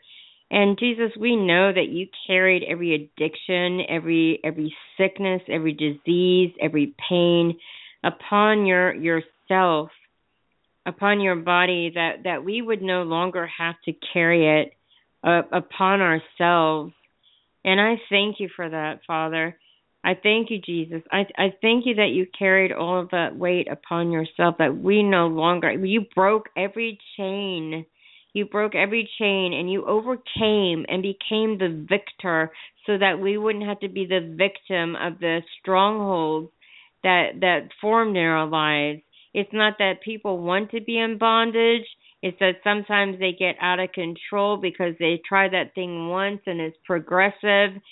And Father, we just thank you right now. I thank you for the precious Holy Ghost that ministers to these people that are struggling with addiction, the addiction of pornography, the addiction of cigarettes and alcohol, drug addiction, and also any addiction, but specifically, Father, of course, we pray for every addiction that be broken. But you specifically asked me to pray to break the chains of addiction, pornography, cigarettes, and alcohol. Those are the words that you gave me. Those are the addictions you gave me. And Jesus' name is above every name. At the very mention of the name of Jesus, every knee shall bow and every tongue confesses that Jesus Christ is Lord, and that's above in heaven, in hell, and on earth. At the name of Jesus, the name of Jesus is above every single name, and that includes pornography. Jesus is above the name pornography. It's above every name. So pornography, you bow to the name of Jesus. Cigarettes, bow to the name of Jesus. Alcohol, bow to the name of Jesus. Drug addiction, bow to the name of Jesus. I break your power in the name of Jesus. I break your power. I curse you. I pull you up at the root. You have no further dominion over these people. You have no dominion whatsoever. I command you to stop harassing them in the name of Jesus. I break your power of addiction. I command you to go. Search barren desert places, searching for rest and finding none. And I forbid you to go, come back with 7 stronger. I forbid you in the name of Jesus. You must go and just keep going and don't ever come back in the name of Jesus. Father God, I thank you right now that you have what is bound on earth is bound in heaven. And I thank you that you break every chain right now. I break every chain of addiction in the name of Jesus, by the blood of Jesus. I put the blood of Jesus on you in the name of Jesus, and I send the fire of God right now in the name of Jesus, the fire of God. The anointing destroys the yoke of bondage, and with that anointing destroying bondage, the anointing destroys the yoke of bondage, and I command the fire of God right now on you right now, and I put the blood of Jesus on those addictions, on pornography, on lust, cigarettes, on drug addiction, on alcohol, and I command it to be gone now in the name of Jesus. Don't come back. Don't harass these people. In the fire of God right now, and I command it to go, and I speak peace, and where these entities have gone out, I speak the Holy Ghost to fill those places where it's gone, to fill you up, to be filled right now with the Holy Ghost, filled with the Holy Ghost and fire. The joy of the Lord is your strength. Be filled with the joy of the Lord. Be filled with the fire of God. Be ye filled to overflowing. Be overflowing, filled with the Holy Ghost. And I thank you, Father God. I thank you, Father God, for delivering these people, not only the ones listening now, but the ones who will listen on. And I thank you, Father, for the sound of my voice, that these people are delivered in the name of Jesus. I thank you, Father. I thank you for your anointing. I thank you for revealing this to me. I thank you, Father God, that since you revealed it to me, it's done. I thank you that you've heard the cry of the people that have been in bondage. I thank you for that. I thank you that you've heard their cry and you've revealed it to me. I thank you for that, Father. I thank you that since you revealed it to me, then it's taken care of. And that's destroyed. Those things are destroyed. And I thank you. And I link my faith. And I know that even though Donna her phone is on mute right now, I know that she's linking her faith with me and other people who are listening. And I know, Holy Spirit, you're linking your faith with me. And we come in agreement right now that those bondages and those chains are broken by the power of the Holy Ghost, by the power of the anointing, by the power of the blood of Jesus, by the power of the fire of God. Power of all of those things. And I thank you for the power of your name, the beautiful name, the name above all names, the mention of the name of Jesus, demons tremble. And I thank you that there's power in that. And I thank you, Father, for their deliverances, their healing, and the breaking of those chains. In the name of Jesus. And I thank you for revealing it. For what you reveal, you heal. And I thank you, Father, that I know, especially whether it's Christian or non-Christian person, a saved or unsaved person, backslidden, whatever the case may be, if it's us that we're dealing with something, some kind of sin, whether or not it is whatever that sin may be, that I know that it's very important that we don't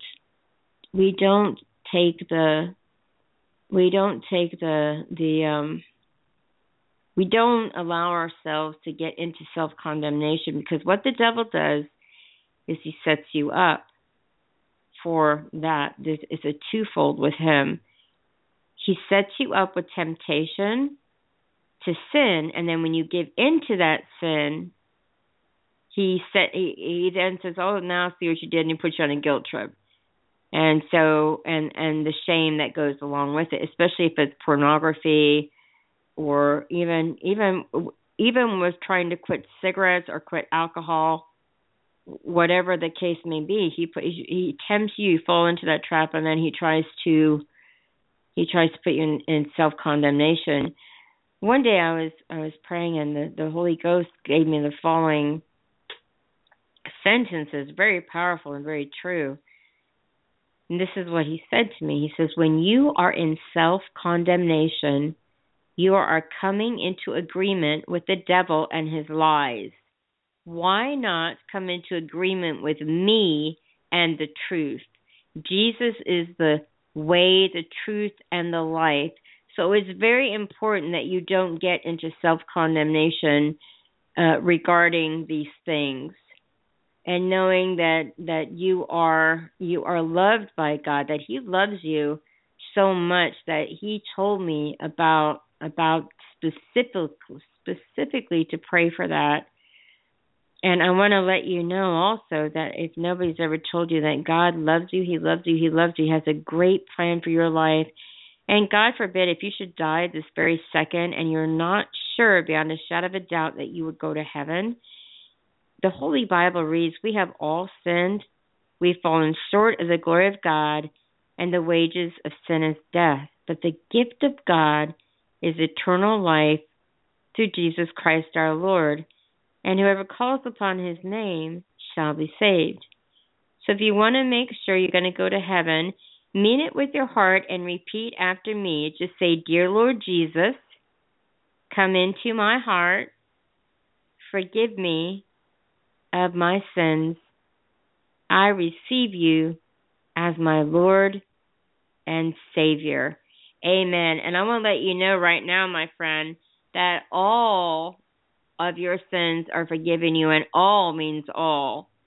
Always remember to run to God, not from God, because He loves you so much, and He has a great plan for your life.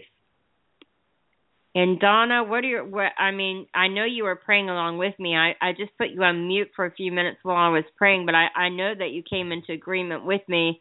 Just a heads up, we've got about 9 minutes left, so I would like to ask you, first of all, if you have any thoughts on what was just prayed or talked about, and then I'd like you to lead people in a prayer to receive the baptism of the Holy Ghost and healing, or whatever you feel led of the Lord to pray or do or speak on, bearing in mind that we have about 8 minutes.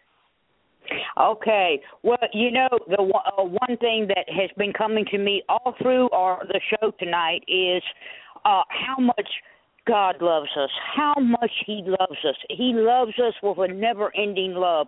And right now, I want to pray for each and every person that is listening and that will listen even later to the archives of this. And I'm going to pray and ask the Lord to just come and reveal Himself in a mighty way in your life with His love. So, Father, we just come together right now, and we ask that you would come and you would touch each and every person that hears this show, Father God. Lord, that you would touch them in a way like they've never been touched before. Father God, that you would send your love and just wrap them up in your love like a blanket, Father God. Let them see and know and feel how much you love them and how much you care for them. Father God, those that have been delivered tonight, Father God, from these addictions and all, Lord, I ask that you would just fill those areas that are vacant now. Lord, fill those areas with your love, your compassion, Father God. Oh, Father God, that they will take that love and grow in it and take that love out to the streets, out to their families, out to their friends, out to their neighbors, the people they work with, Father God, that your love will be so strong in them that it will flow out of them to everyone that they come in contact with every day, Father God. Lord, just let them know, reveal your love for them, reveal how much you care for them in a way that they've never known, in a way that they've never experienced before, Father God. Because, Lord, we know that a lot of the addictions, a lot of the things that people get wrapped up into in this life is because they're missing that love. They're looking for something to fill their lives when what they need is your love. That's all we need is your love, Lord. So I ask that you would come and you would fill them to overflowing with your love right now, Lord. And Father God, I ask that you would come and send your Holy Spirit, Lord. Send your Holy Spirit on each and every one of them. If they have never received your Holy Spirit, Lord, I ask that you would baptize them with the evidence of speaking in tongues right now, wherever they're at. Lord God. And if you have never received the Holy Spirit, it's just as easy as receiving salvation. We pray and we ask the Lord to forgive us and to come into our hearts, and He does immediately when we ask Him. And so the next step is you just ask Him. You say, Dear Lord, I need your Holy Spirit. I need that power in my life. I need that strength. I need that guidance in my life. So, Lord, I'm asking you right now to fill me with your Holy Spirit. And then just start praying and thanking Him. And the words will start to come to you. It won't be English or Spanish or a language that you already know. It'll be a new language that you're not going to understand because it's coming from your spirit. It's the Holy Spirit speaking through you. But you have to open your mouth and speak it out. So just start speaking it out as it comes. And the prayer language that the Holy Spirit and the Lord has given me, it's not going to be the same as yours. Don't worry about what it sounds like. There's times some people, when they first get the Holy Spirit, they only maybe have one syllable, but that's all right. Just keep praying in it and praying in it, and use that every day during your prayer time. Spend time praying in it, and it'll come and build up more and more, and it will build you up more. Father, I ask that you just send your Holy Spirit and your fire on every life tonight.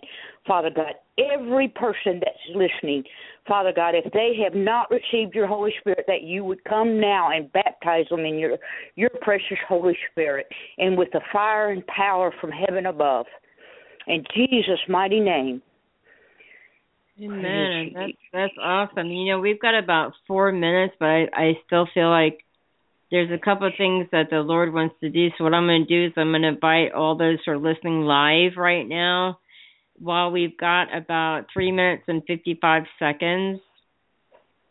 Call. If you want to listen to the rest of this live, it's going to cut off in about 3 minutes and 3.5 minutes. And when it cuts off, it'll still record and you can listen to the rest of it.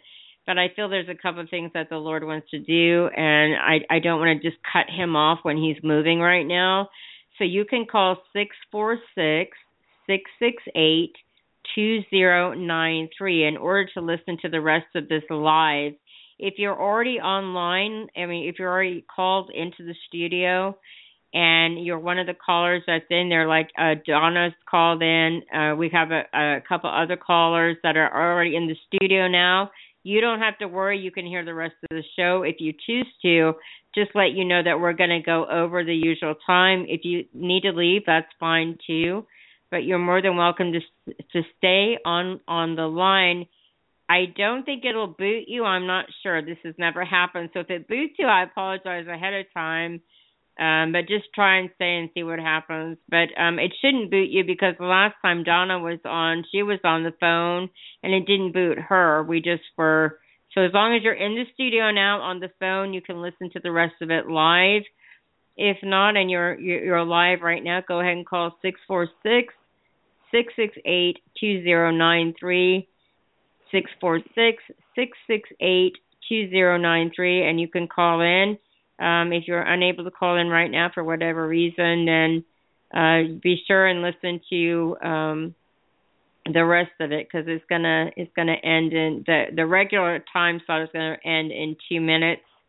And once again, if you're already in the studio and you're listening to me from the studio from your phone, you can listen to the rest of it. So I just want to make that clear. I know I reiterated and I was kind of redundant, but I wanted to kind of make it clear, Donna. So I just feel right. like And also, if they do get booted off, that they can still go back later and listen to the archive, and it will carry up to another hour after we actually go off the air, and they'll be able to hear all of it on that. Right, exactly. And yes, or on Facebook if it's wherever the archive is. Yeah. Wherever the archive is. So I know we've got about less than 90 seconds, so they can listen to that. But I feel but if they're on the phone just like you, they're going to be fine. But Donna, yes. We're just going to continue now because it's going to record everything anyway. So, Donna, I just feel like I want to feel like I am at church. I want to follow their example. I feel like the Holy Spirit has some more things to do, and I don't want to cut him off because of a usually the show is 2 hours, but I don't want to cut him off when I feel like he has other things that he needs to do. I don't want to quench him in that area because I feel like he's not finished. Yes. And I agree. I feel like that there's, what I feel, Deborah, I feel like that there are people out there that have been listening that are really hurting. They're hurting because they feel the not loved, like we've talked about. They're in a point in their life where they just feel so lonely and so desperate, and they don't know where to turn because no matter where they go, who they turn to, it's not giving them what they need, and they just almost feel a desperation of needing something, and they don't know what it is. And as we've been saying this whole show, all you need is Jesus. All you need is Him and His Holy Spirit. And if you will just reach out to Him, just whisper His name and say, come. He will come and He will minister to you. He knows what you need. Deborah and I, we don't know what everybody needs. We don't know what anyone needs except ourselves. Sometimes we don't even really know what we need. But the Holy Spirit knows exactly what you need. He knows exactly where you're at and what you have need of, and He wants to be real to you. He wants to fill your life. He wants to heal that hurt and that emptiness and that loneliness that you're feeling. Right, and only He can fill. Only He can fill the God spot, because we're born with a God-sized hole, basically in our soul and our spirit, basically that only God can fill.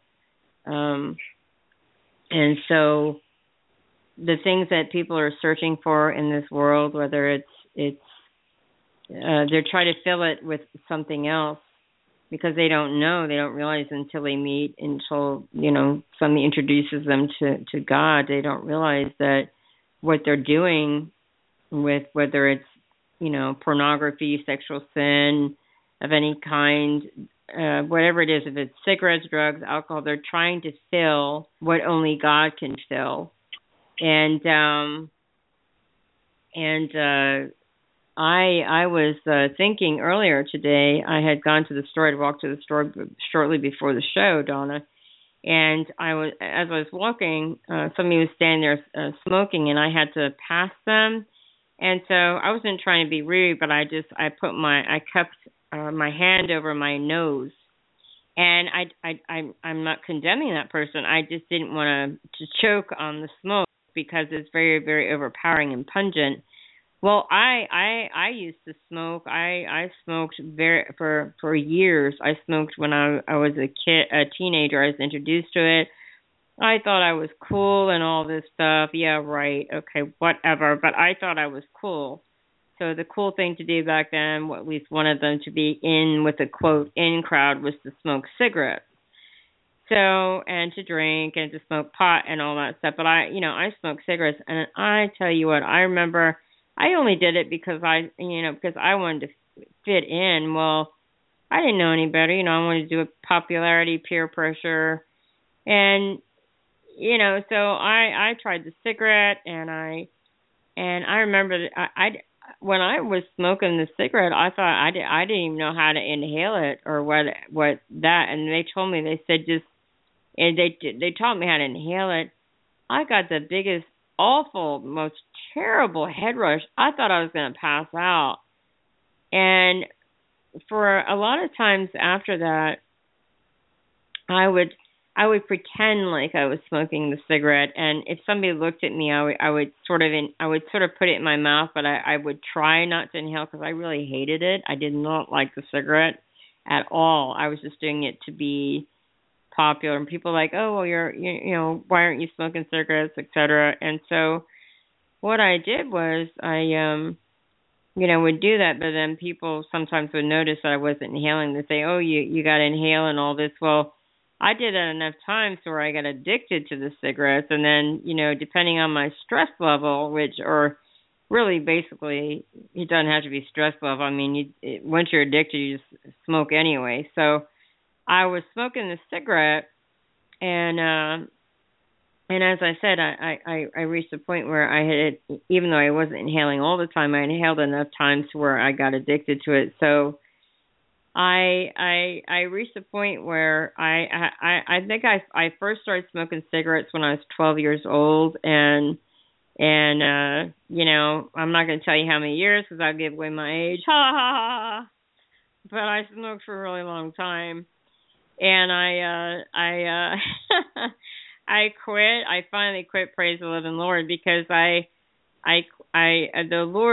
Lord took away the desire. I tried to quit. I told him, I'm going to try this, that, and the other, and thank God that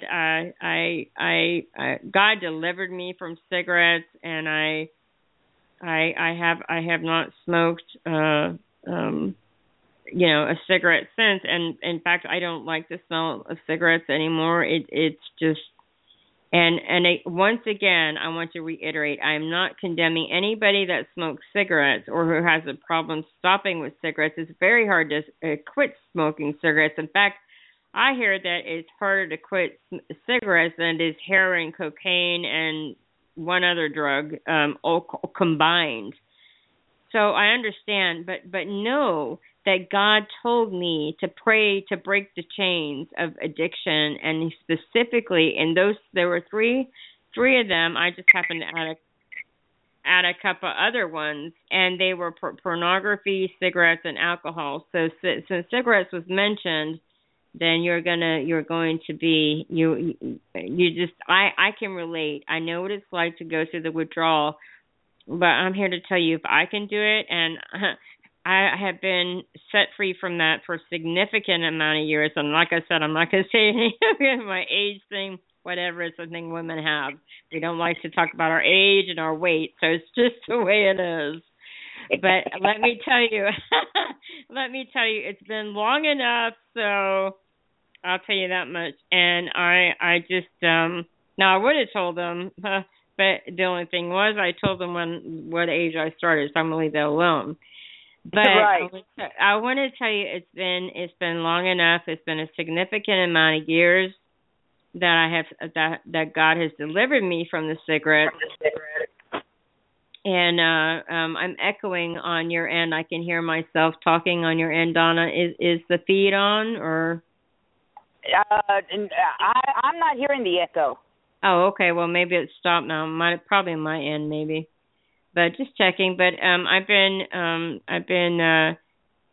God's delivered me for that amount of time, and I'm grateful, and I'm not condemning anybody that's struggling with it. I'm just letting you know that if God told me to pray for that, then there's healing, there's hope, and there's deliverance for you by the power of the blood and the power of the name of Jesus. Amen. Amen. And you don't have to go through when God comes in. He doesn't do something halfway.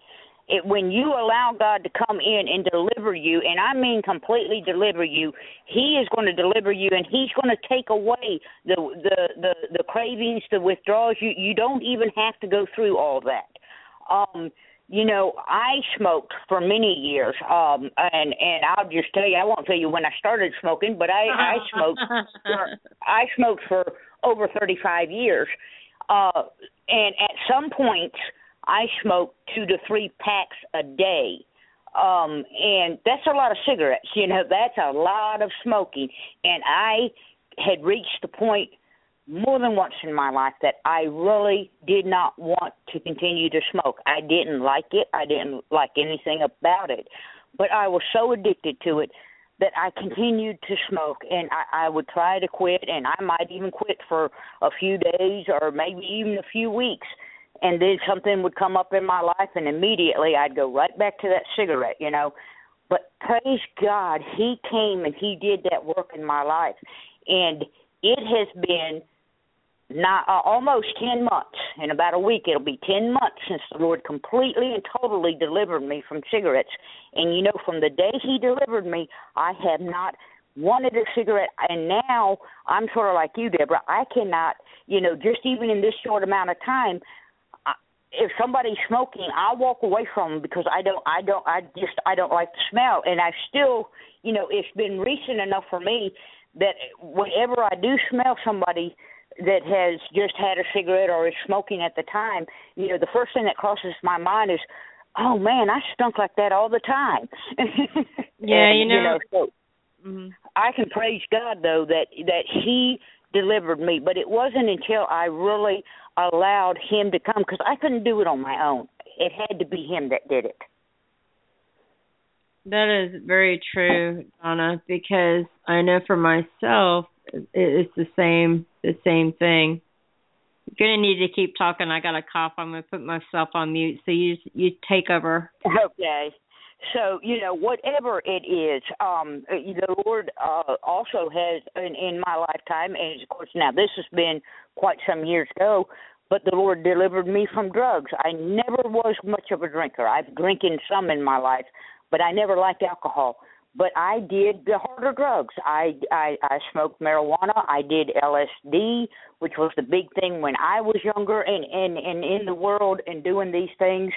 And God came and He just miraculously delivered me. And not only did He deliver me from it and He healed me from it, but He took away all my desires for it. I had no more desires. He filled me up to overflowing with Him, to where all I had a desire in my life for was for Him and not for these drugs, not for this fake that the world has to offer. Because that's all it is. It's just a fake substitute to try to fill that God hole that Deborah was talking about a while ago. And nothing out there will ever fill that hole and that emptiness in your life. I don't care what drugs you use. I don't care, what alcohol you use or how much you use of it. Nothing will ever take that away until you allow God to come in and fill those areas. So, you just need to just turn it over to Him and allow Him to come in and do the work. And, it's real easy. It just is, getting alone with God and saying, here I am with all of me, with all of my addictions, with all of my shortcomings, all my failings. Here I am. I'm coming to you, and I'm giving it to you. I'm asking you to take it. I can't do this on my own. Father, you just come, and you take this now, and you take it from me, and fill me up with you, and He'll do it. It's really just that easy. Sometimes I think that's where we run into problems with it, because it really is that easy. And we, in life we think that, they have the saying, nothing worth having is easy. Well, that's not true, because the only thing worth having is the Lord, and it is just that easy. He made it simple for us that we can just accept Him in His fullness, with His complete healing, with His complete deliverance.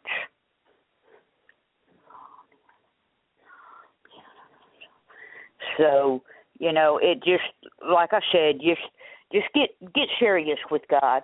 You don't have to go around and admit it to anyone else if you can't. It's good if you have know a Christian, know someone you can go and talk to. But if you don't, all you need is God. Just get serious with Him. Just turn it over to Him, and then get in His Word and start filling yourself up with His Word. And the more you fill yourself up with Him and with His Word, the stronger you're going to get, and the more you're going to be able to stand against any of the cravings, any of the anything that comes against you to try to drag you back into it.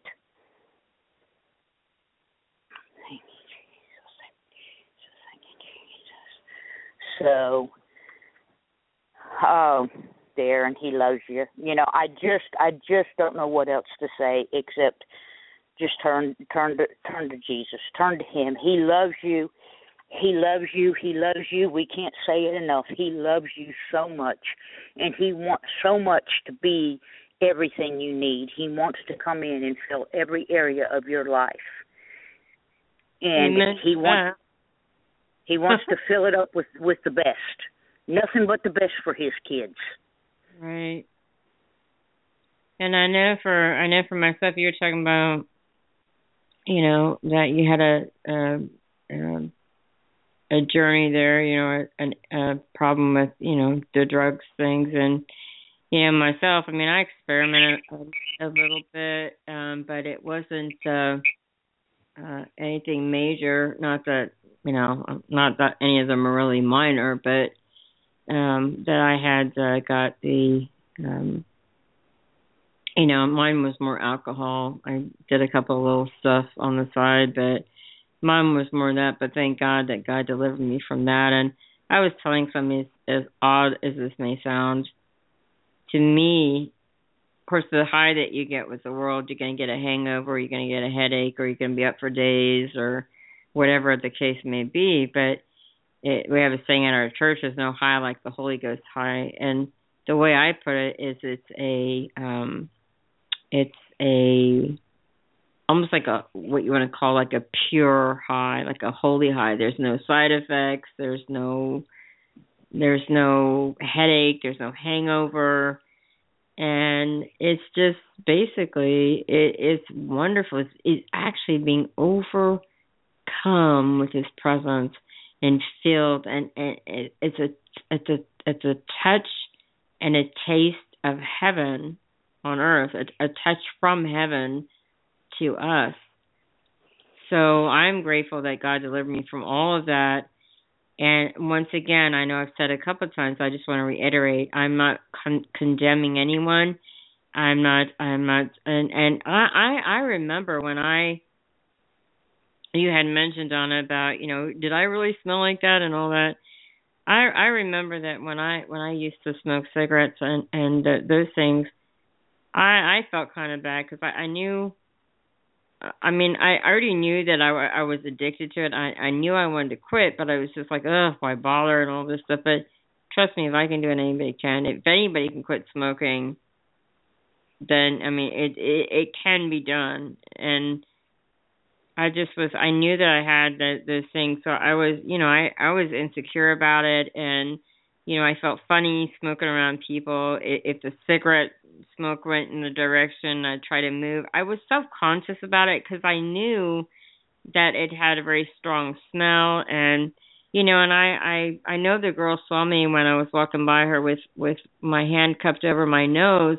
I tried to do it as politely as possible. I didn't give her a dirty look or anything like that.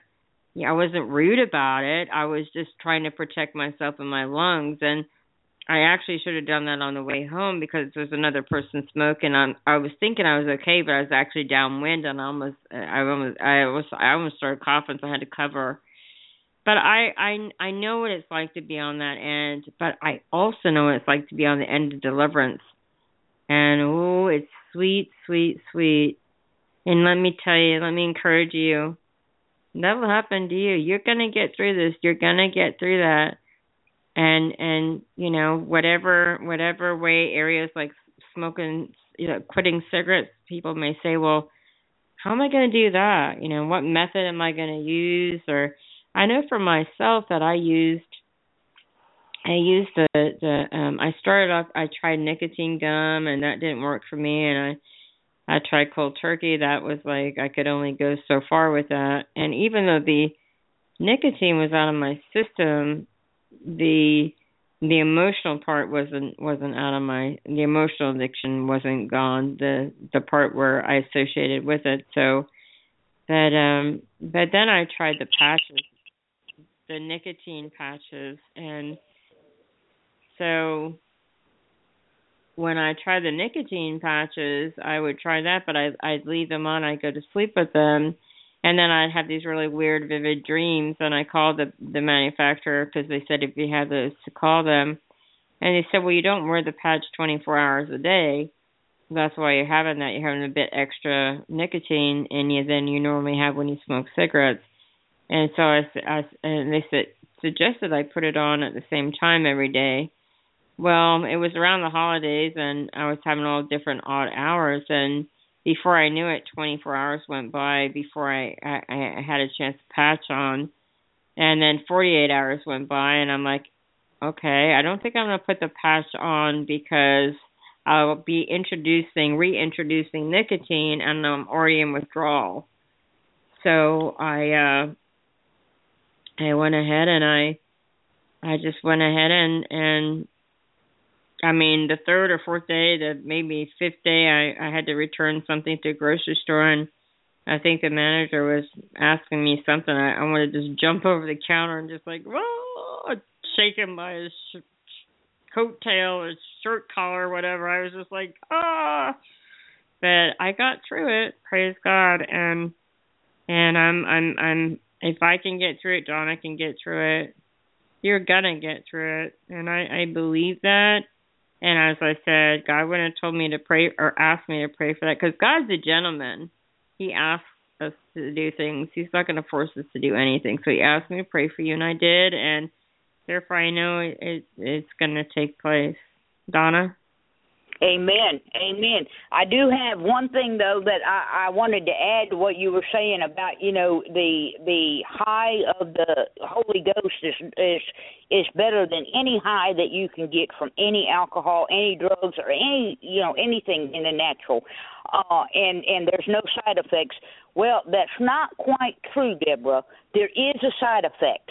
Oh. The side effect is that when you get high on the Holy Spirit, you want to share it with everybody. You don't want to keep it to yourself. You want everyone, especially your loved ones, to experience it too. So that is the one side effect, is you'll find yourself wanting to go out and share it with everyone that you know.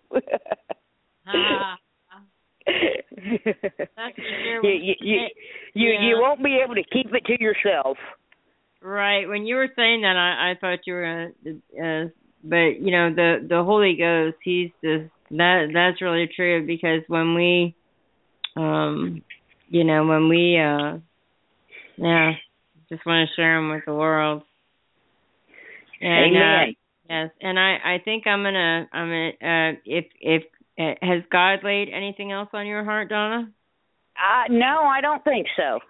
I think for myself, what I'm going to do is I'm going to pray for some certain things. I'm going to follow the Holy Ghost, and then I'm going to give you an opportunity to follow the Holy Ghost and do what you feel need to be done. And then I'm going to make a couple of announcements, and then probably close it out. So right. I'm going to pray for. So if you want to stay on the line, I'll give it back to you. I'm going to pray for some things, and then. Because, I just felt like with the 2 hours, at the 2 hour mark, when it was closing down for 2 minutes, I felt like God wanted to do more, so I didn't want to just do it and just end it out. So right, and I think maybe part of what it was, what else God wanted done was for people that are listening to us to hear and to know that, this isn't something that we're just talking about and that we don't know, that we don't understand, because we've both been there. We both have been smokers. We both have dabbled in the drugs, whether it was the alcohol or other type of narcotics. We've been there ourselves. We've experienced it, so we know what it does to you, and we also know what God can and will do, and he's no respecter of person. What he did for you, Deborah, what he's done for me, he will do for everyone. That is very true, and also was thinking about, letting them know that we've been through it, and just like you were saying, that it is that they can get through it, knowing that we've been there on both ends. Amen. Amen. Because so many times you hear people talk about it and they say, "Oh, it's just real easy, just quit or whatever," when they've never been there. And people, I've heard them while I was in it, and I wanted to say, "Oh yeah, that's easy for you to say because you've never done it. You don't know how hard it is, But this is coming from people that do we know how hard it is. We know how hard it is in ourselves to do it, and that we can't do it on our own. But we know that God can, will, and has done it. Right, and on Sunday when we were in church, Pastor was talking this because he had been doing some posts, I guess, about alcohol in the church and should Christians drink alcohol, etc. And he asked everybody in the church. He said, "How many of you have been delivered from alcohol?" And he said, "Please stand." And it looked like almost half of the church stood. There's a lot of people. Anyway, there were a lot of people. So people have been through it. God's delivered them, and truly grateful. And it was looking around and seeing. Is that your? Can you hear that when I talk? I think my phone is starting to go out, so I am going to say good night tonight to everyone. Okay. We love all of y'all, and thank you for having me. Thank you so much for coming tonight, Donna, and joining us. And it was a nice surprise having you. I didn't know we'd have you tonight, but I'm really glad that we did. You've been a blessing. It was good to be here. I wasn't expecting that I was going to be here tonight, but whatever the Lord wants. So we love you guys, and we'll talk with you another time. God bless you, Donna. Thanks for joining us. And everyone, just to let you know that I want to let you know about I'm going to play a quick commercial, a quick promo for. I want to let you know about a Bible college. It's River Bible Institute. Donna and I, myself, we went there, and so going to play a quick promo for you there. On the east coast of Florida's Kennedy Space Center, launching shuttles into outer space. Right here in Tampa, Florida, the west coast of Florida is a launch pad launching revivalists into the 21st century around the world with the gospel of the Lord Jesus Christ. If you feel the call of God on your life, now we've got two schools here, the one called the River Bible Institute, the other one, the River School of Worship. And if you feel called to preach the gospel, the River Bible Institute is for you. If you're called in the music ministry and worship, the River School of Worship is for you. So don't put it off for another day or month. Sign up today.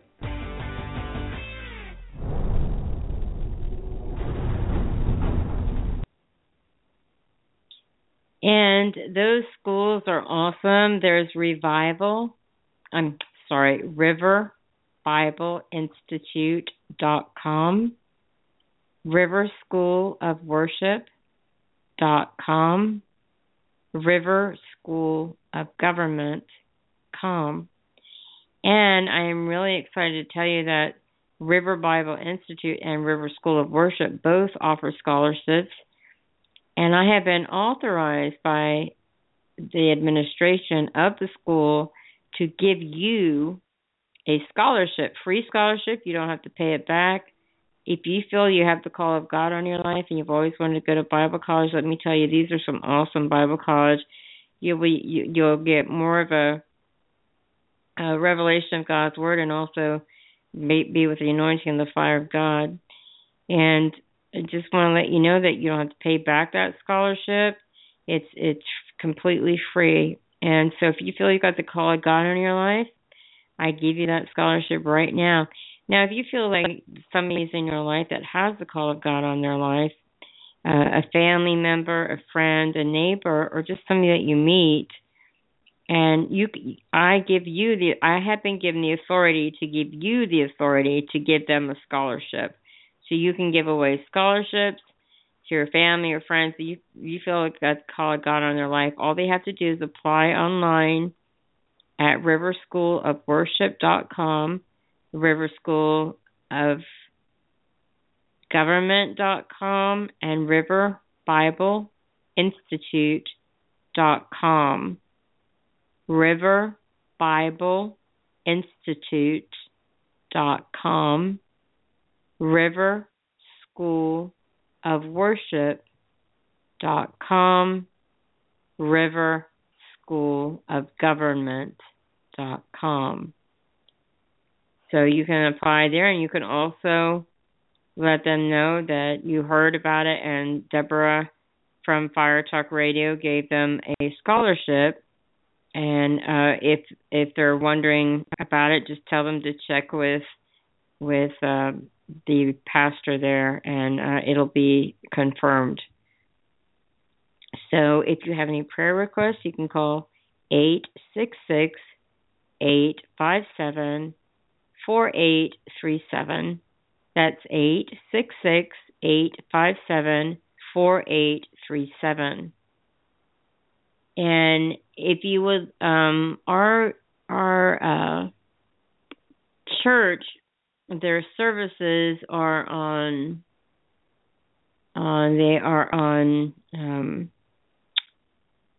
Sunday, 10 a.m. Eastern Standard Time, and 7 p.m. Eastern Standard Time, and midweek service at 7 p.m. Eastern Standard Time. And on Thursday is prayer at 7 p.m. Eastern Standard Time. Now, if you would like to join those services, then you can come in person to 3738 River International Drive, Tampa, Florida 33610. Or you can watch online at revival.com. That's REVIVAL.com. And I'm going to actually play a clip for you that is a short video introducing the church.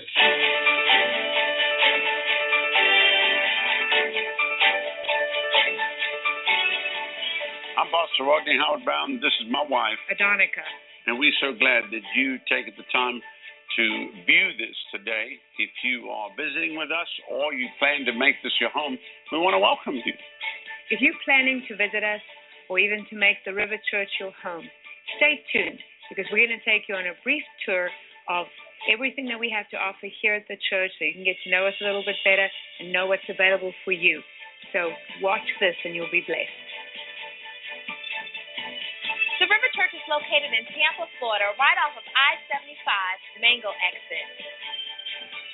Whether you drive here locally or arrive on one of our ministry buses, there's plenty of convenient parking and designated spaces for disabled drivers. As you enter the lobby, you'll receive a warm welcome from one of our friendly greeters. Stop by the information desk to ask any questions you may have. Spanish translation headsets are also available at the information desk. You can enjoy a coffee and a snack from our cafe. Then browse our bookstore where you'll find a wide range of teaching titles from Pastors Rodney and Adonica.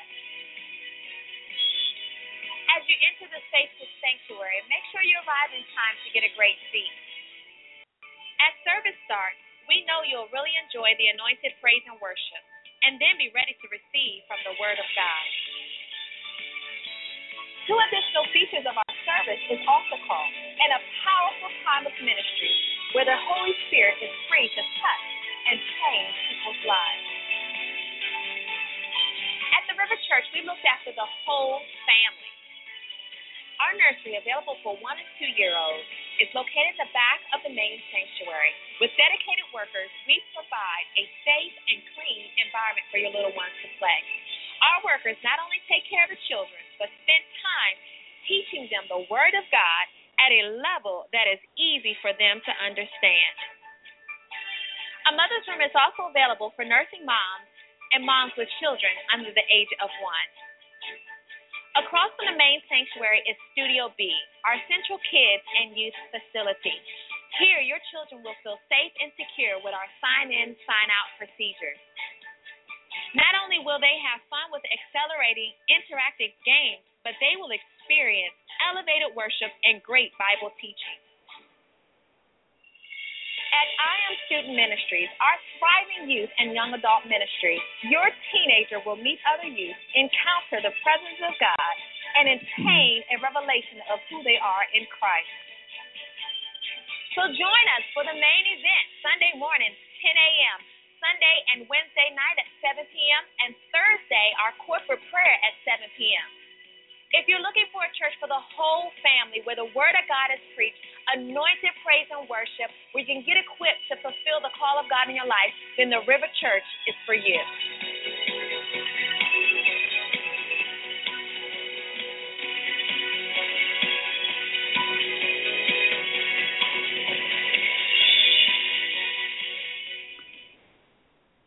Right, and what a wonderful church it is. Praise God that I'm a part of it.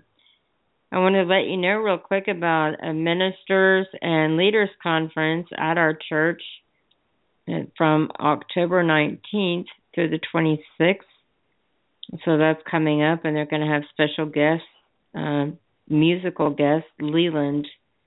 So I'm looking forward to that. It's going to be awesome. So just let you know about that. And it's been a wonderful night, and I just want to let you know that just say a quick prayer for healing for you. Father, you sent your word and you healed all our diseases and delivered us from all our destructions. And I thank you for sending your word to these people and healing them from the crown of their head to the soles of their feet. And I thank you for that, Father God, right now for healing them in the name of Jesus. I thank you that by your stripes we are healed. And I give you praise for it in Jesus' name. Amen. I want to thank everybody for listening tonight. I want to thank you for joining us tonight. And I want to let you know that God loves you, that you're special to him. You are priceless. You're unique. You're accepted in the beloved. And that he loves you. I love you. And join us on Mondays at 8 p.m. Eastern Standard Time. Join us at Tuesdays at 6 p.m. Eastern Standard Time, unless something changes, which I'll announce it or promote it on the Blog Talk and other areas, Facebook, etc. And Saturdays at 8 p.m. unless something changes. Everything is subject to the Holy Ghost and what he wants. So to let you know, you are loved, accepted in the beloved, and until we meet again, may you rest in his arms of love, and may he envelop you in his love and fill you with his peace. Lucky Land Casino, asking people, what's the weirdest place you've gotten lucky? Lucky? In line at the deli, I guess? Aha, in my dentist's office. More than once, actually. Do I have to say? Yes, you do. In the car before my kids' PTA meeting. Really? Yes. Excuse me, what's the weirdest place you've gotten lucky? I never win and tell. Well, there you have it. You can get lucky anywhere, playing at LuckyLandSlots.com. Play for free right now. Are you feeling lucky? No purchase necessary. Void where prohibited by law. 18+. Terms and conditions apply. See website for details. With Lucky Land Slots, you can get lucky just about anywhere. Dearly beloved, we are gathered here today to... Has anyone seen the bride and groom? Sorry, we're here. We were getting lucky in the limo and we lost track of time. No, Lucky Land Casino, with cash prizes that add up quicker than a guest registry. In that case, I pronounce you lucky. Play for free at LuckyLandSlots.com. Daily bonuses are waiting. No purchase necessary. Void where prohibited by law. 18+. Terms and conditions apply. See website for details.